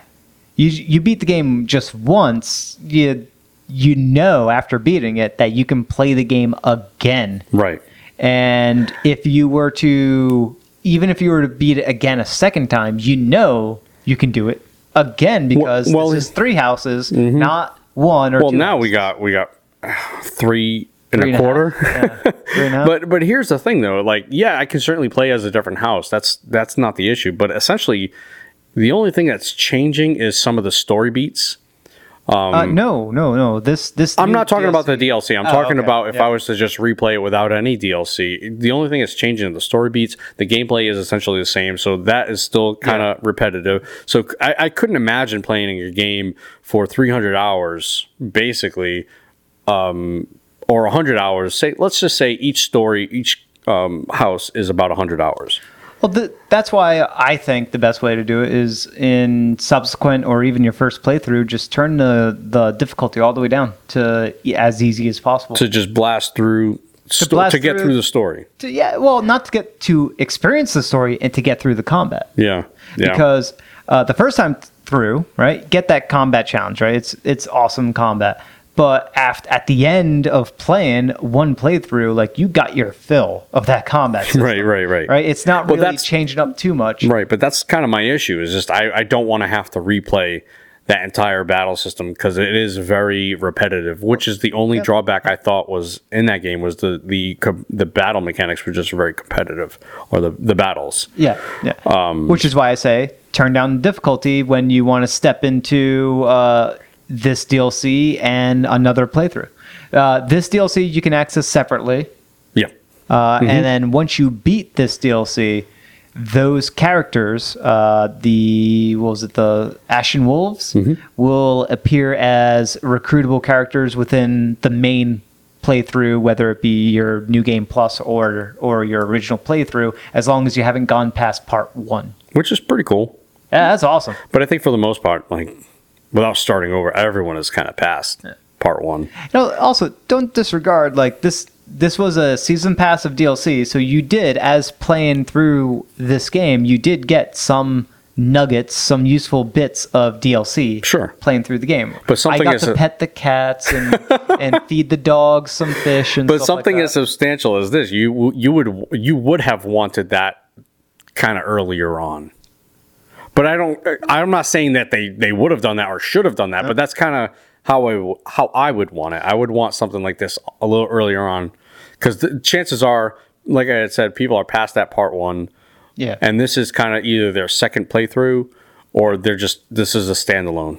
Yeah, this is certainly for a second or third playthrough. And it is a standalone, so no matter what, you can still access it separately, and you never have to go through a second playthrough if you don't want to. Right, you can just, but it's not worth the season pass price to just play an 8 to 10 hour I think it is. bit of it.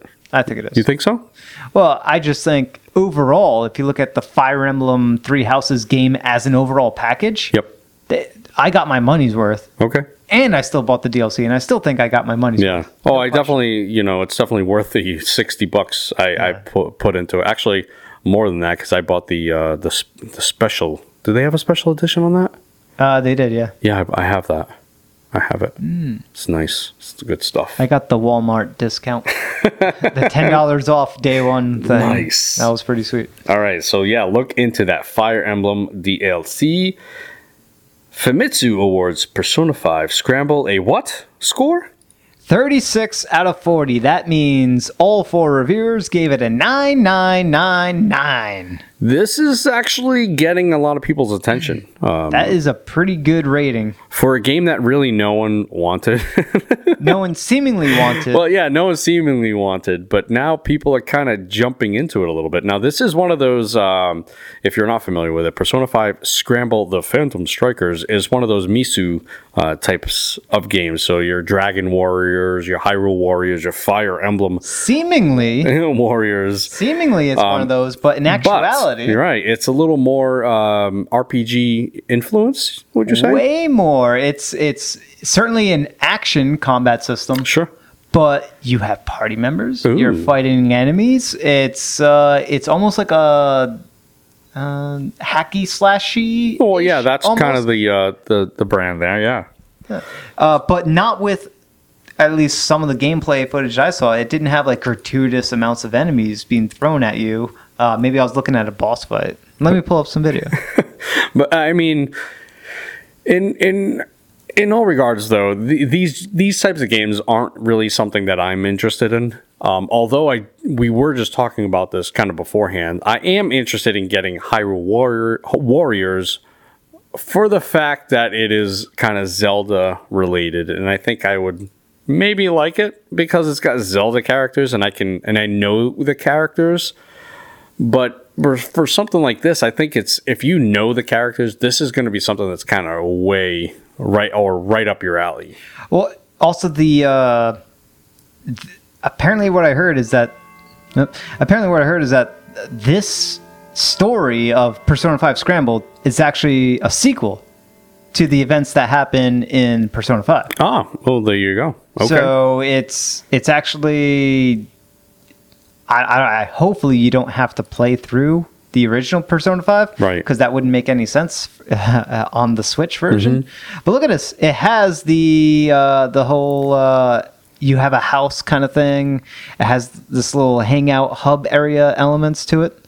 A lot of this is in Japanese, so I don't know what's going on, but it looks like that's an item system, an inventory of sorts.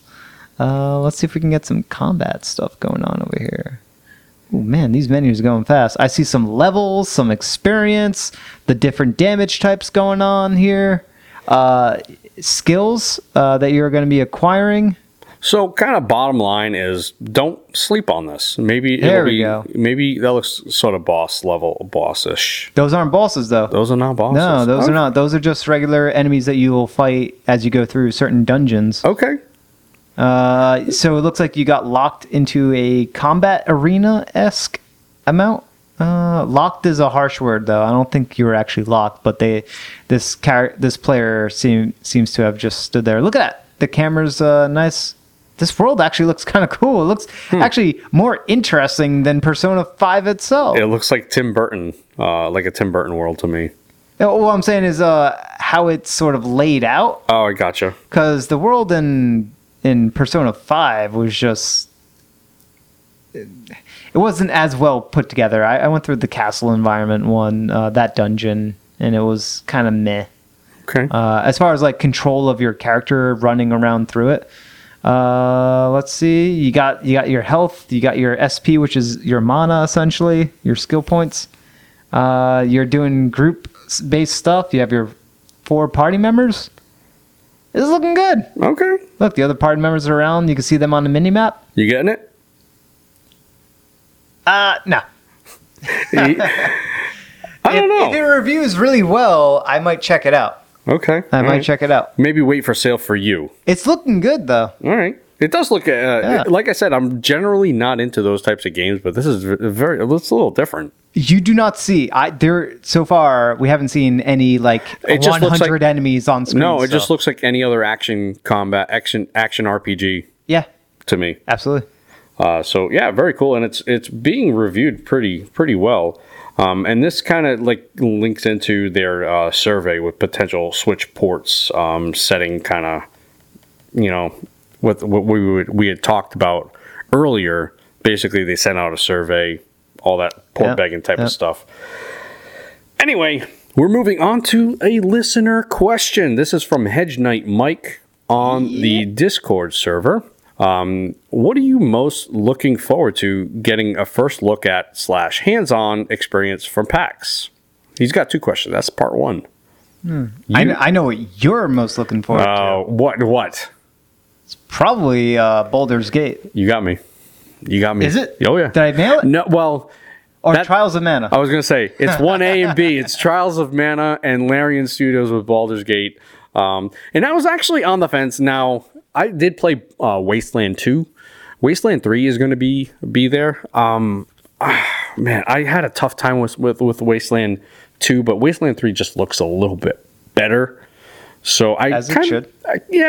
So I'm kind of interested in what they've got to show us. So that was another one, but mostly it's Trials of Mana and Larian Studios with Baldur's Gate 3. Nice. What about you? I have no clue what I'm looking forward to. You've been too busy planning. Yeah. I'm looking forward to players playing my game. Yes. But other than that, I am looking forward to the indie section. Yeah. Whatever it is. That is really one of the, if you're going to PAX and this is kind of your first trip there or whatever, don't go in line for the big games. Yes, they're really fun and exciting, but you're wasting just so much time. Like, get on the indie floor, get in the smaller games area. You get hands-on almost instantly. Yep. And you talk to the actual people who made the game. Yeah. Like, you go play Final Fantasy VII Remake. Yeah, it's cool and all. But that game's coming out in a month. And you get to talk to nobody who cares about the game. You're getting to talk to people who they just hired off the street, basically, to kind of run the ropes. But you go play, something by a smaller developer, you're actually talking to the people that made the game, who are very passionate about the game, who want to connect with you in a way that is so very different than one of the other guys at the bigger developers. So yeah, that's just the way to go, without a doubt.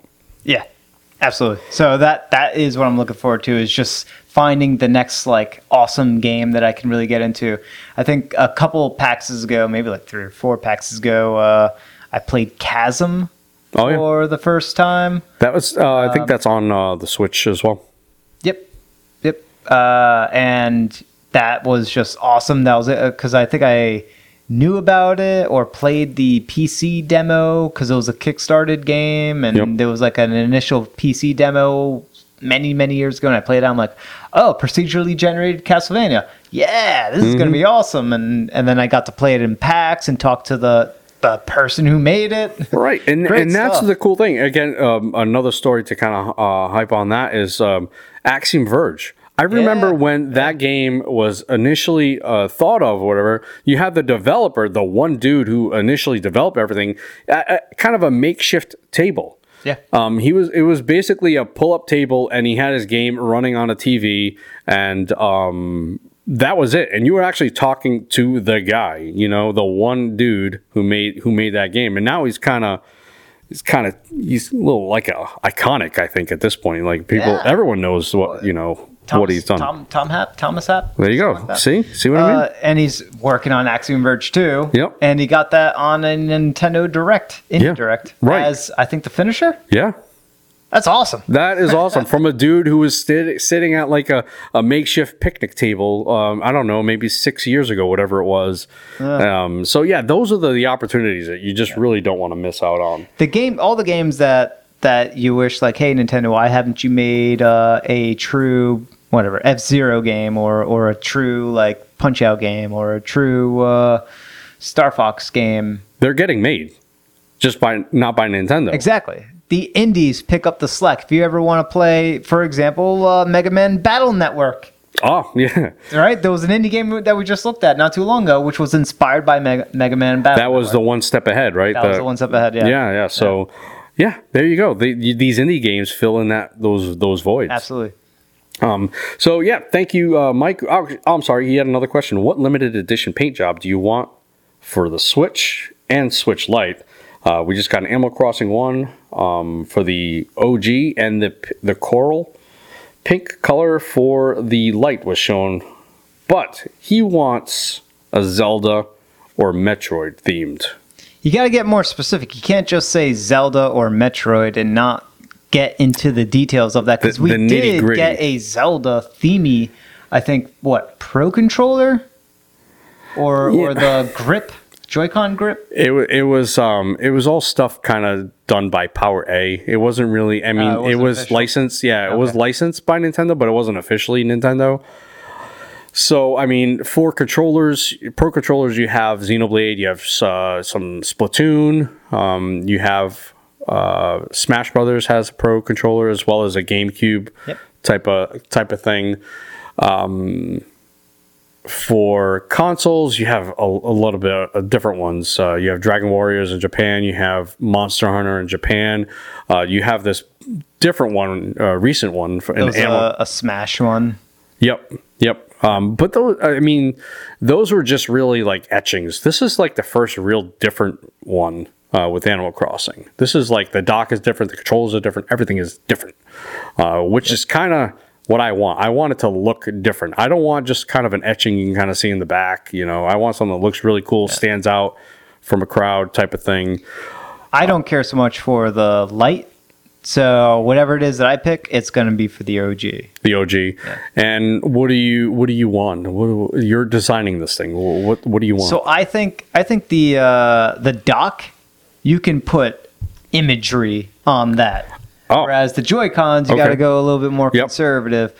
And then obviously the Pro Controller, you're doing the handles and maybe a little bit of a graphic onto the main core of that. Gotcha. But first thing I said to you was Metroid Prime. Something Metroid Prime related. So I can easily see like you're doing the orange red-ish sort of Samus colors. Right.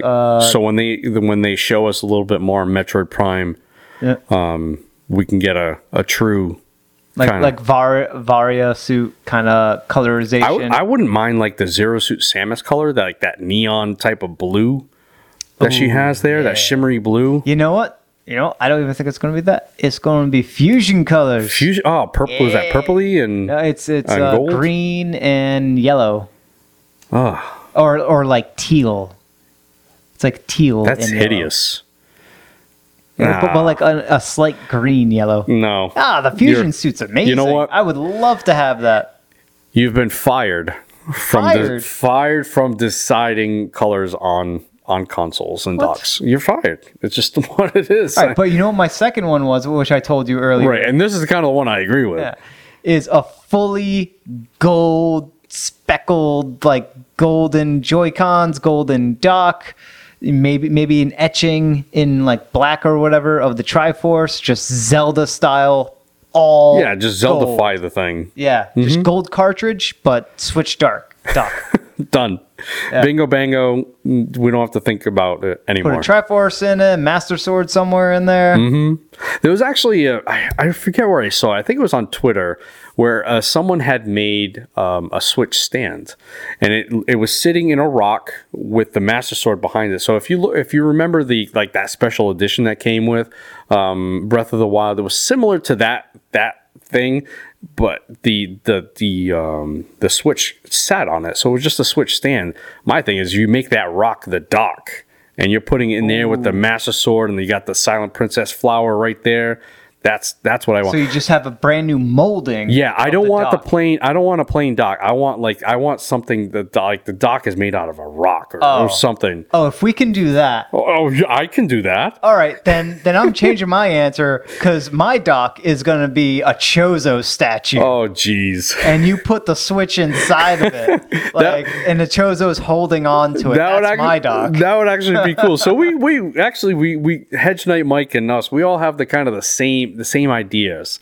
But mine was a little. I want the different molding out of this thing and just putting it in there. Yeah. I want my aliens-inspired Chozo statue holding my Switch. Because I mean, if you're gonna make me put this thing on my console, this ugly looking, it's got no, like, it doesn't look like anything. If you're gonna make, it looks like a toaster. It's stupid. I don't want a toaster on my entertainment center. Give me something that looks freaking visually cool. And you pick a rock. I pick a rock with a Master Sword behind it. Yes. Okay. Yes, that's what I pick. Well, wait, has there ever been a Zelda game where it was just a rock? It's not just a rock. No, yeah, that's what I was getting at. It's actually like a shaped stone, right? Like a carved, almost like a marbled, right? And stone. So it's not like a regular rock, right? You're saying a regular rock. No. But there's never been a Zelda game where it was just a regular rock, right? No. All right. So why are you saying regular rock? I'm just saying, like, you know what I'm talking about. So a stone, like a pedestal. Could be a pedestal. I mean, it could. Maybe why couldn't it be just a boulder or something? Because that would be like Sword in the Stone and not Zelda. All right, fine. Give me a pedestal. Fine. That'll work just fine. Okay.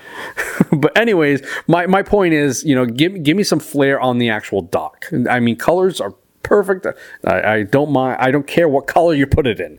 Give me some dock flair. Yeah. Dock flair. Chozo statue. Hashtag dock flair. Anyway, thank you very much for those questions. Oh, you know what else it could be? Oh, here we go. What do you? You've been fired. Am I going to rehire you? It could be Yoshi, and you socket the Switch into Yoshi's back, so the Switch is riding. The dock is Yoshi, and the Switch is riding on Yoshi's back. We got the creative juices flowing. Oh, there man, are so many ideas. It's so going, yeah. There's so many ideas here we could do. Again, Mike, thank you for the questions. We got some upcoming RPGs. We have February 19th, which is today, 3000th Duel. This is kind of very much reminds me of Salt and Sanctuary. Yeah. It's got that. It's a platformer with a very Souls-like manipulation of your stats. Yep. And Metroid-esque.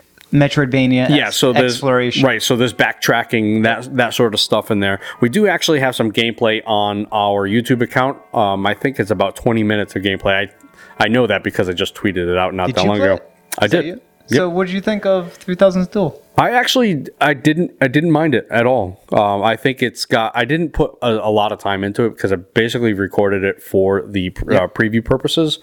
But I think it's got a lot going for it. Did it feel solid? It definitely felt solid. Yeah, it feels like it would be a good game if I progressed with it a little further. Awesome. Yeah, I think it's a good game. Next, we have Last Encounter, which I think we are reviewing. I'm trying to remember what this game is. We did actually already reviewed it. Oh, we already got a score. Yes, we have a score. I don't know what Evan gave to it. I'd actually have to look back and see. But it is kind of. This is very light on the RPG mechanics. It is a twin stick shooter RPG. There's no animation. Oh, it's because I have it paused. There we go. Yeah, it's a twin stick shooter RPG. I think he had trouble finding a lot of the RPG mechanics into it. Now, a lot of these developers and publishers, they'll put tags on the Nintendo Switch eShop for RPG, and I think that just drives a lot of traffic towards them for them, and that may have been the case in here. It is a very popular genre, although I'm actually kind of a fan of these style games. Space shooters, but with customization. It looks like this one's big on multiplayer too. Mm-hmm. and like weapon upgrade systems and stuff like that. Like I like that stuff. That stuff's cool. Yeah, I don't see the RPG, but no, cool. and I again, I don't know what Evan gave for a score, but I think this game's around, says it right there, $15. And that's February 21st. Another February 21st title is Knighton Plus. If you want a Link to the Past clone, you want to play Knighton Plus. This game, as soon as you see screenshots of it, you're looking at a Link to the Past clone. It is without a doubt that. So I'm not sure what other play style it is. Oh, yeah. But that's what it is. Knighton Plus. Oh, look at that overworld. It almost has like a Mario 3, not Mario 3, Super Mario World overworld. Oh, that sword swinging is so slow. Knighton Plus. So then we have February 21st, a game that's a little bit different than I think we've ever talked about here, called Seal Fledge, a daughter-raising simulator. Interesting. We are covering this on the website. I think Allie is covering this. This is basically, it's what I said, it's a daughter-raising simulator. So it's kind of like you're having conversations with people. And as you're having conversations with people and you're raising your daughter, your choices influence how your daughter comes out or is. So it's got a pretty kind of cool art style. I think it's maybe the cinematics are better. The art style is it's not that good. Well, it's not bad though. That's the big thing. No, it's not bad. And they do tie it very well with the UI. So the UI actually does look good. Collectively it fits. Mm-hmm. The character designs and the quality of those characters, not so good. Well, here's my thing with the characters in the game. There's a lot of mix and matching. So you'll have one anime style, and then you have a chibi style, and then you have a different style. So there's a lot of different styles in one game.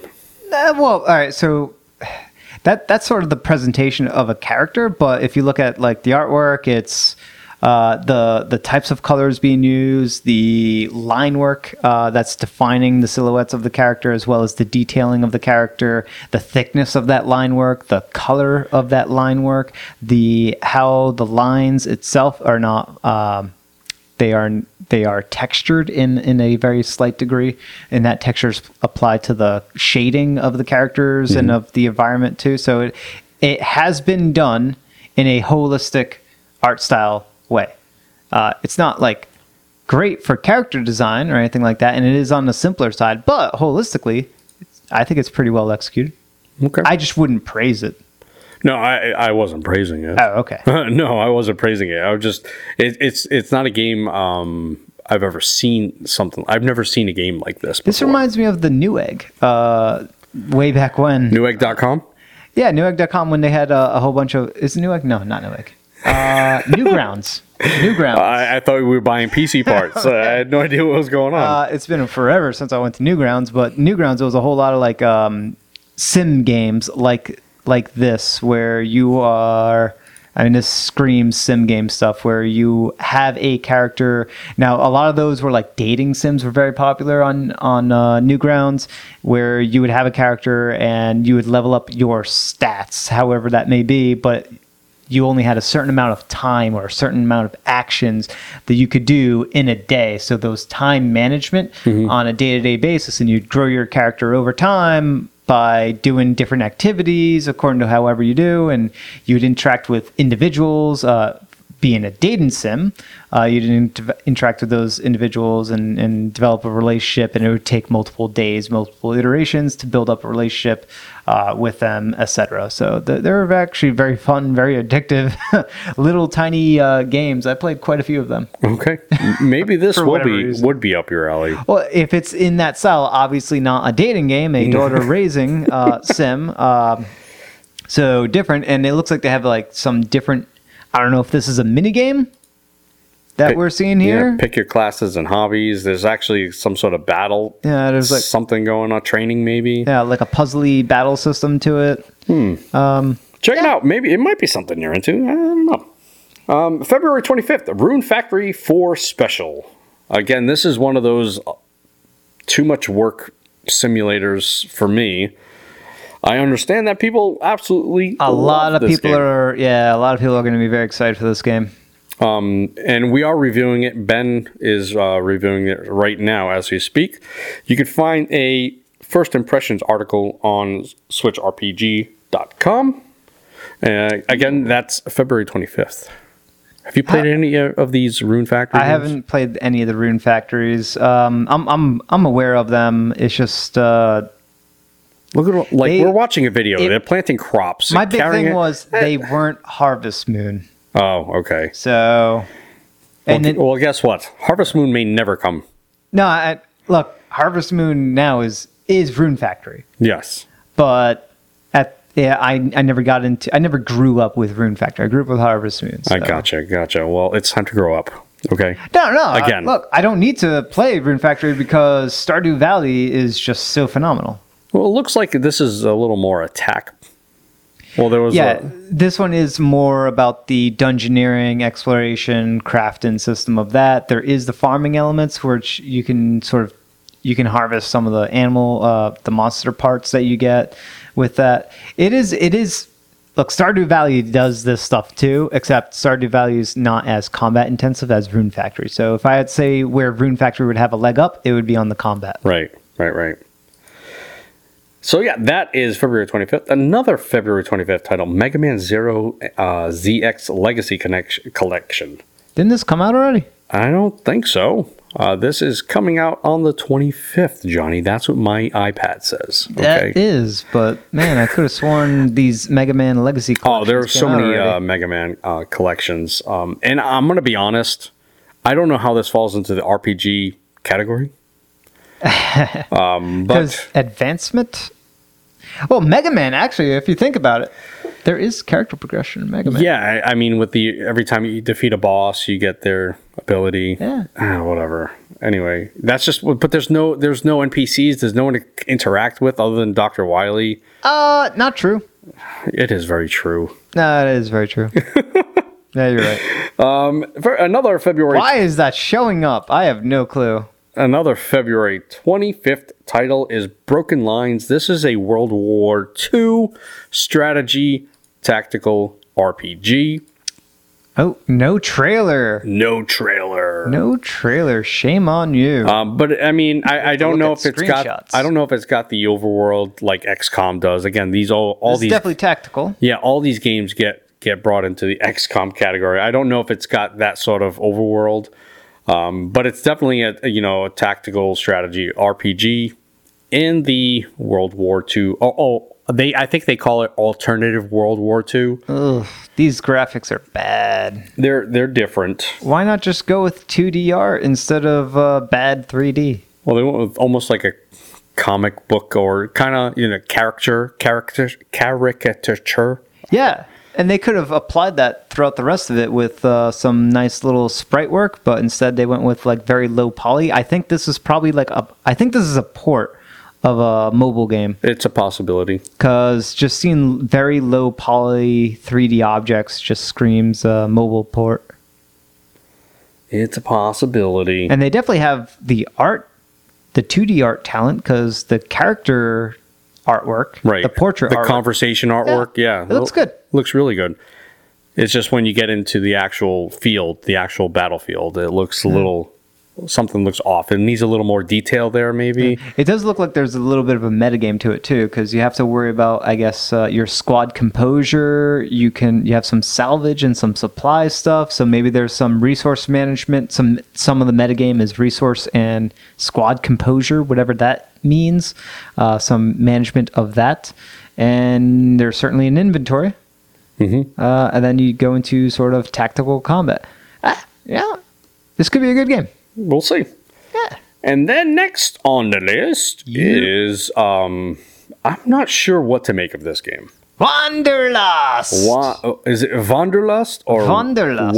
Wanderlust? I'm not sure what it is, but essentially, it looks like a giant commercial for like a travel agency. So I don't know what this is. What? I'm gonna be honest with you. There's an airplane. So basically, you're traveling from area to area, and you're. I don't Not even, actual gameplay footage. They just took like commercial footage, like B-roll footage. They're using it in their trailer. yeah. What is this? Like drone footage. This is crap. No, look at the screenshots. There is screenshots here, if you can, please. Here's some gameplay here. Oh, that's cool looking. Right, but I don't know what okay, That's such a misleading trailer, though. very misleading. If you can What is this? pause, you're essentially traveling, and you said it showed you had like fatigue and everything. I don't even know what to make of this. It's called Wanderlust Travel Stories. So It's a tourism simulator. Yeah, yes, that's basically what it is. Like, yeah, you're basically going from place to place, and your experience. So, for example, there's the beginning. You go to Antarctica, and then you experience stuff there, and I don't even know what exactly you're experiencing. It is a game I've never seen anything like. It's almost like more of a text RPG. It is a lawsuit waiting to happen. They lifted so many Stock footage. photos, like actual photos. They have lifted from. They did some heavy Googling. There's story elements in here. This is an adventure game. It's not an RPG. It's like a classic adventure, but presented in a very cool way. I like how they presented it. It's almost like brochures. You're looking at travel brochures. Yeah. It's really You got like story stuff, sort of descriptive text as to your adventure. There is some potential. Did we see dialogue choice? yes, there was some dialogue choice there. Not in these screenshots though, but it looks like there's some very basic dialogue choices of how you want your adventure to continue. It's It's very light. very light. It's very light. Wanderlust Travel Stories. Take a peek at that one. They better have some really good lifted screenshots. What I also want to know, photos. I'll have to look maybe at some other trailers. Maybe there's some other gameplay trailers. Like, is there voiceover on that? Like on those that text there? Oh yeah. If it's voice acted. Yeah, that would be really really cool. But I don't know. I have no idea. It's interesting. The presentation is cool. Yeah. Just from that alone, I wouldn't fault people for checking it out at all. Check it out. It might be something you like. That's February 27th for Wanderlust Travel Stories. And then we move on to kind of our main topic area. Now, you brought up this story that Disney wants game developers to reimagine some of its franchises. Yeah. And by Disney wants, what that actually means is Disney went in front of a whole bunch of people at DICE and at the 2020 DICE Summit and told everyone, all the game developers, this collective of game developers that were there, and said, hey, Disney wants more video game representation of our franchises, so why don't all of you kind of reach out to us? It was sort of like, what company did this? There was a couple of companies that said, hey, we want to expose ourselves more. I think Nintendo kind of said this. Yeah, about, well, the opposite way, though. I think they were approaching Hollywood and waiting for some ideas. I don't know about this way around, though. Yeah. But Disney wants to go back into games. They want to have more representation into games. Maybe they're upset with with how EA has handled their Star Wars. Yeah. So Star Wars is kind of an issue. Or maybe Star Wars has made them see the light because of all the profits that they clearly got from. Well, Battlefront was a problem. I think was it the fall. It was also a profit though. Fallen. Yeah, well, a huge profit. I'm sure it was 1 and 2 and Fallen Jedi Order or whatever. Right. That one actually is a pretty decent game. In the recent Star Wars history, video game history. Now, then you have kind of your mishmash of Disney stuff with Kingdom Hearts. Yep. Now, also made them pretty good money. I mean, probably not making up for the very lengthy development cycle. No, very, very lengthy, yeah. But that game sold really well. It was one of the best sellers of last year. Now, what I'm more interested... Now, we also did have Aladdin and Lion King, kind of a remake... Port. Yeah, that I don't even really count. But what I want to know, you're in charge of Disney. Yeah. You're making games. Yeah.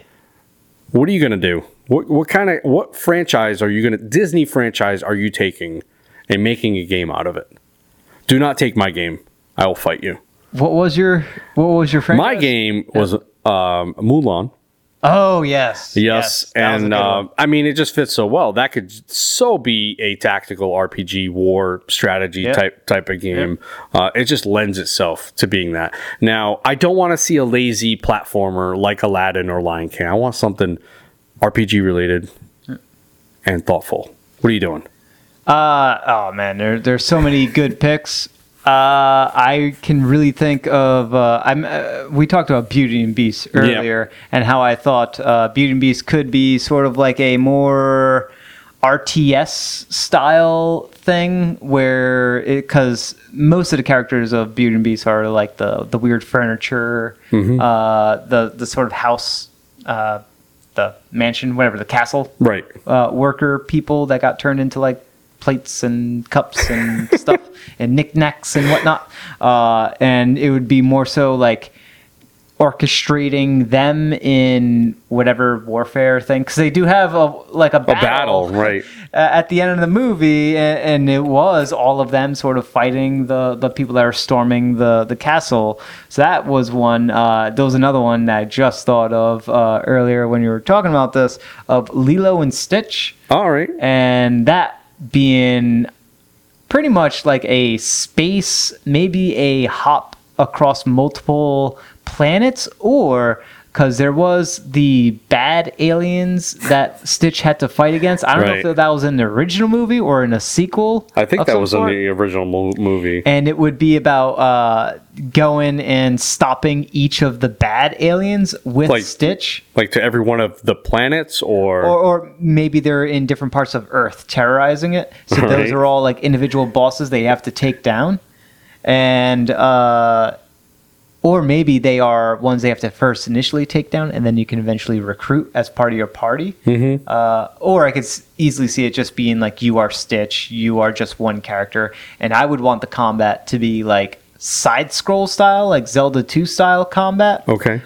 With some degree of platforming elements. So almost like a fighting game, traditional fighting game style, but with futuristic weapons. So like with blasters and you know, a game that does and damage numbers galore and all Indivisible is a game that comes to mind that does RPG, right? But that's turn based. That it is it is turn based. So I would want mine to be action based, real time. Yeah. Real time. Gotcha. And we can't do Wreck-It Ralph, can we? I mean, that's already kind of cheating. That's kind of cheating, right? Can't do that. That already has like a bunch of video game stuff. Mostly Mario Kart. Yeah. But I'm just kind of looking through a list of. We got a list of some Disney stuff here. WALL-E. WALL-E would actually be a really, really interesting. That'd be a hard one to do, though. No, I don't think so, because I think you could. As an RPG, it's going to be a prequel. A prequel. Can we make a prequel for WALL-E? It's got to happen. How would you do WALL-E as an RPG, though? That's hard. Well, you got Snow White. You could totally do as an RPG. Are you kidding me? With Snow all the White. Party members there? Yeah, the Seven Dwarves. That's it. They're each their own party member. You give them their own class. Their own unique abilities. Yeah, each class has a unique ability. Like Happy, just I don't know, what does he do? He can charm the enemy. Charming, nice. Yeah. Let's see, there you go. So I think Guess that Sleepy could work. does. Hercules would work. That's an easy one though. Oh, I That's picked easy. You skipped a good one. Pinocchio. Pokinocchio. Pinocchio. Okay, how would you do that as an RPG? That is an adventure. That Pinocchio meets Xenoblade 2. What? They already have the big whale. So wait, They already have the whale. Would Pinocchio be the blade? No. And then you have what's his name, manager Geppetto. Kind of. No. I think that's how it would work. No. No. All right. How's it working for you? Pinocchio is Rex. All right. There is no blades. All right. All right. There's no blades. You know what? Oh man, I don't know why I didn't think of this. Pretty much all of these games could be done in a Paper Mario 2 Thousand Year Door style. Yeah. Like just All of them. right, all of them. All of like them. you take that game and throw Disney, Skin on it. theme Yeah. skin on it. Yeah. Yeah, that would work.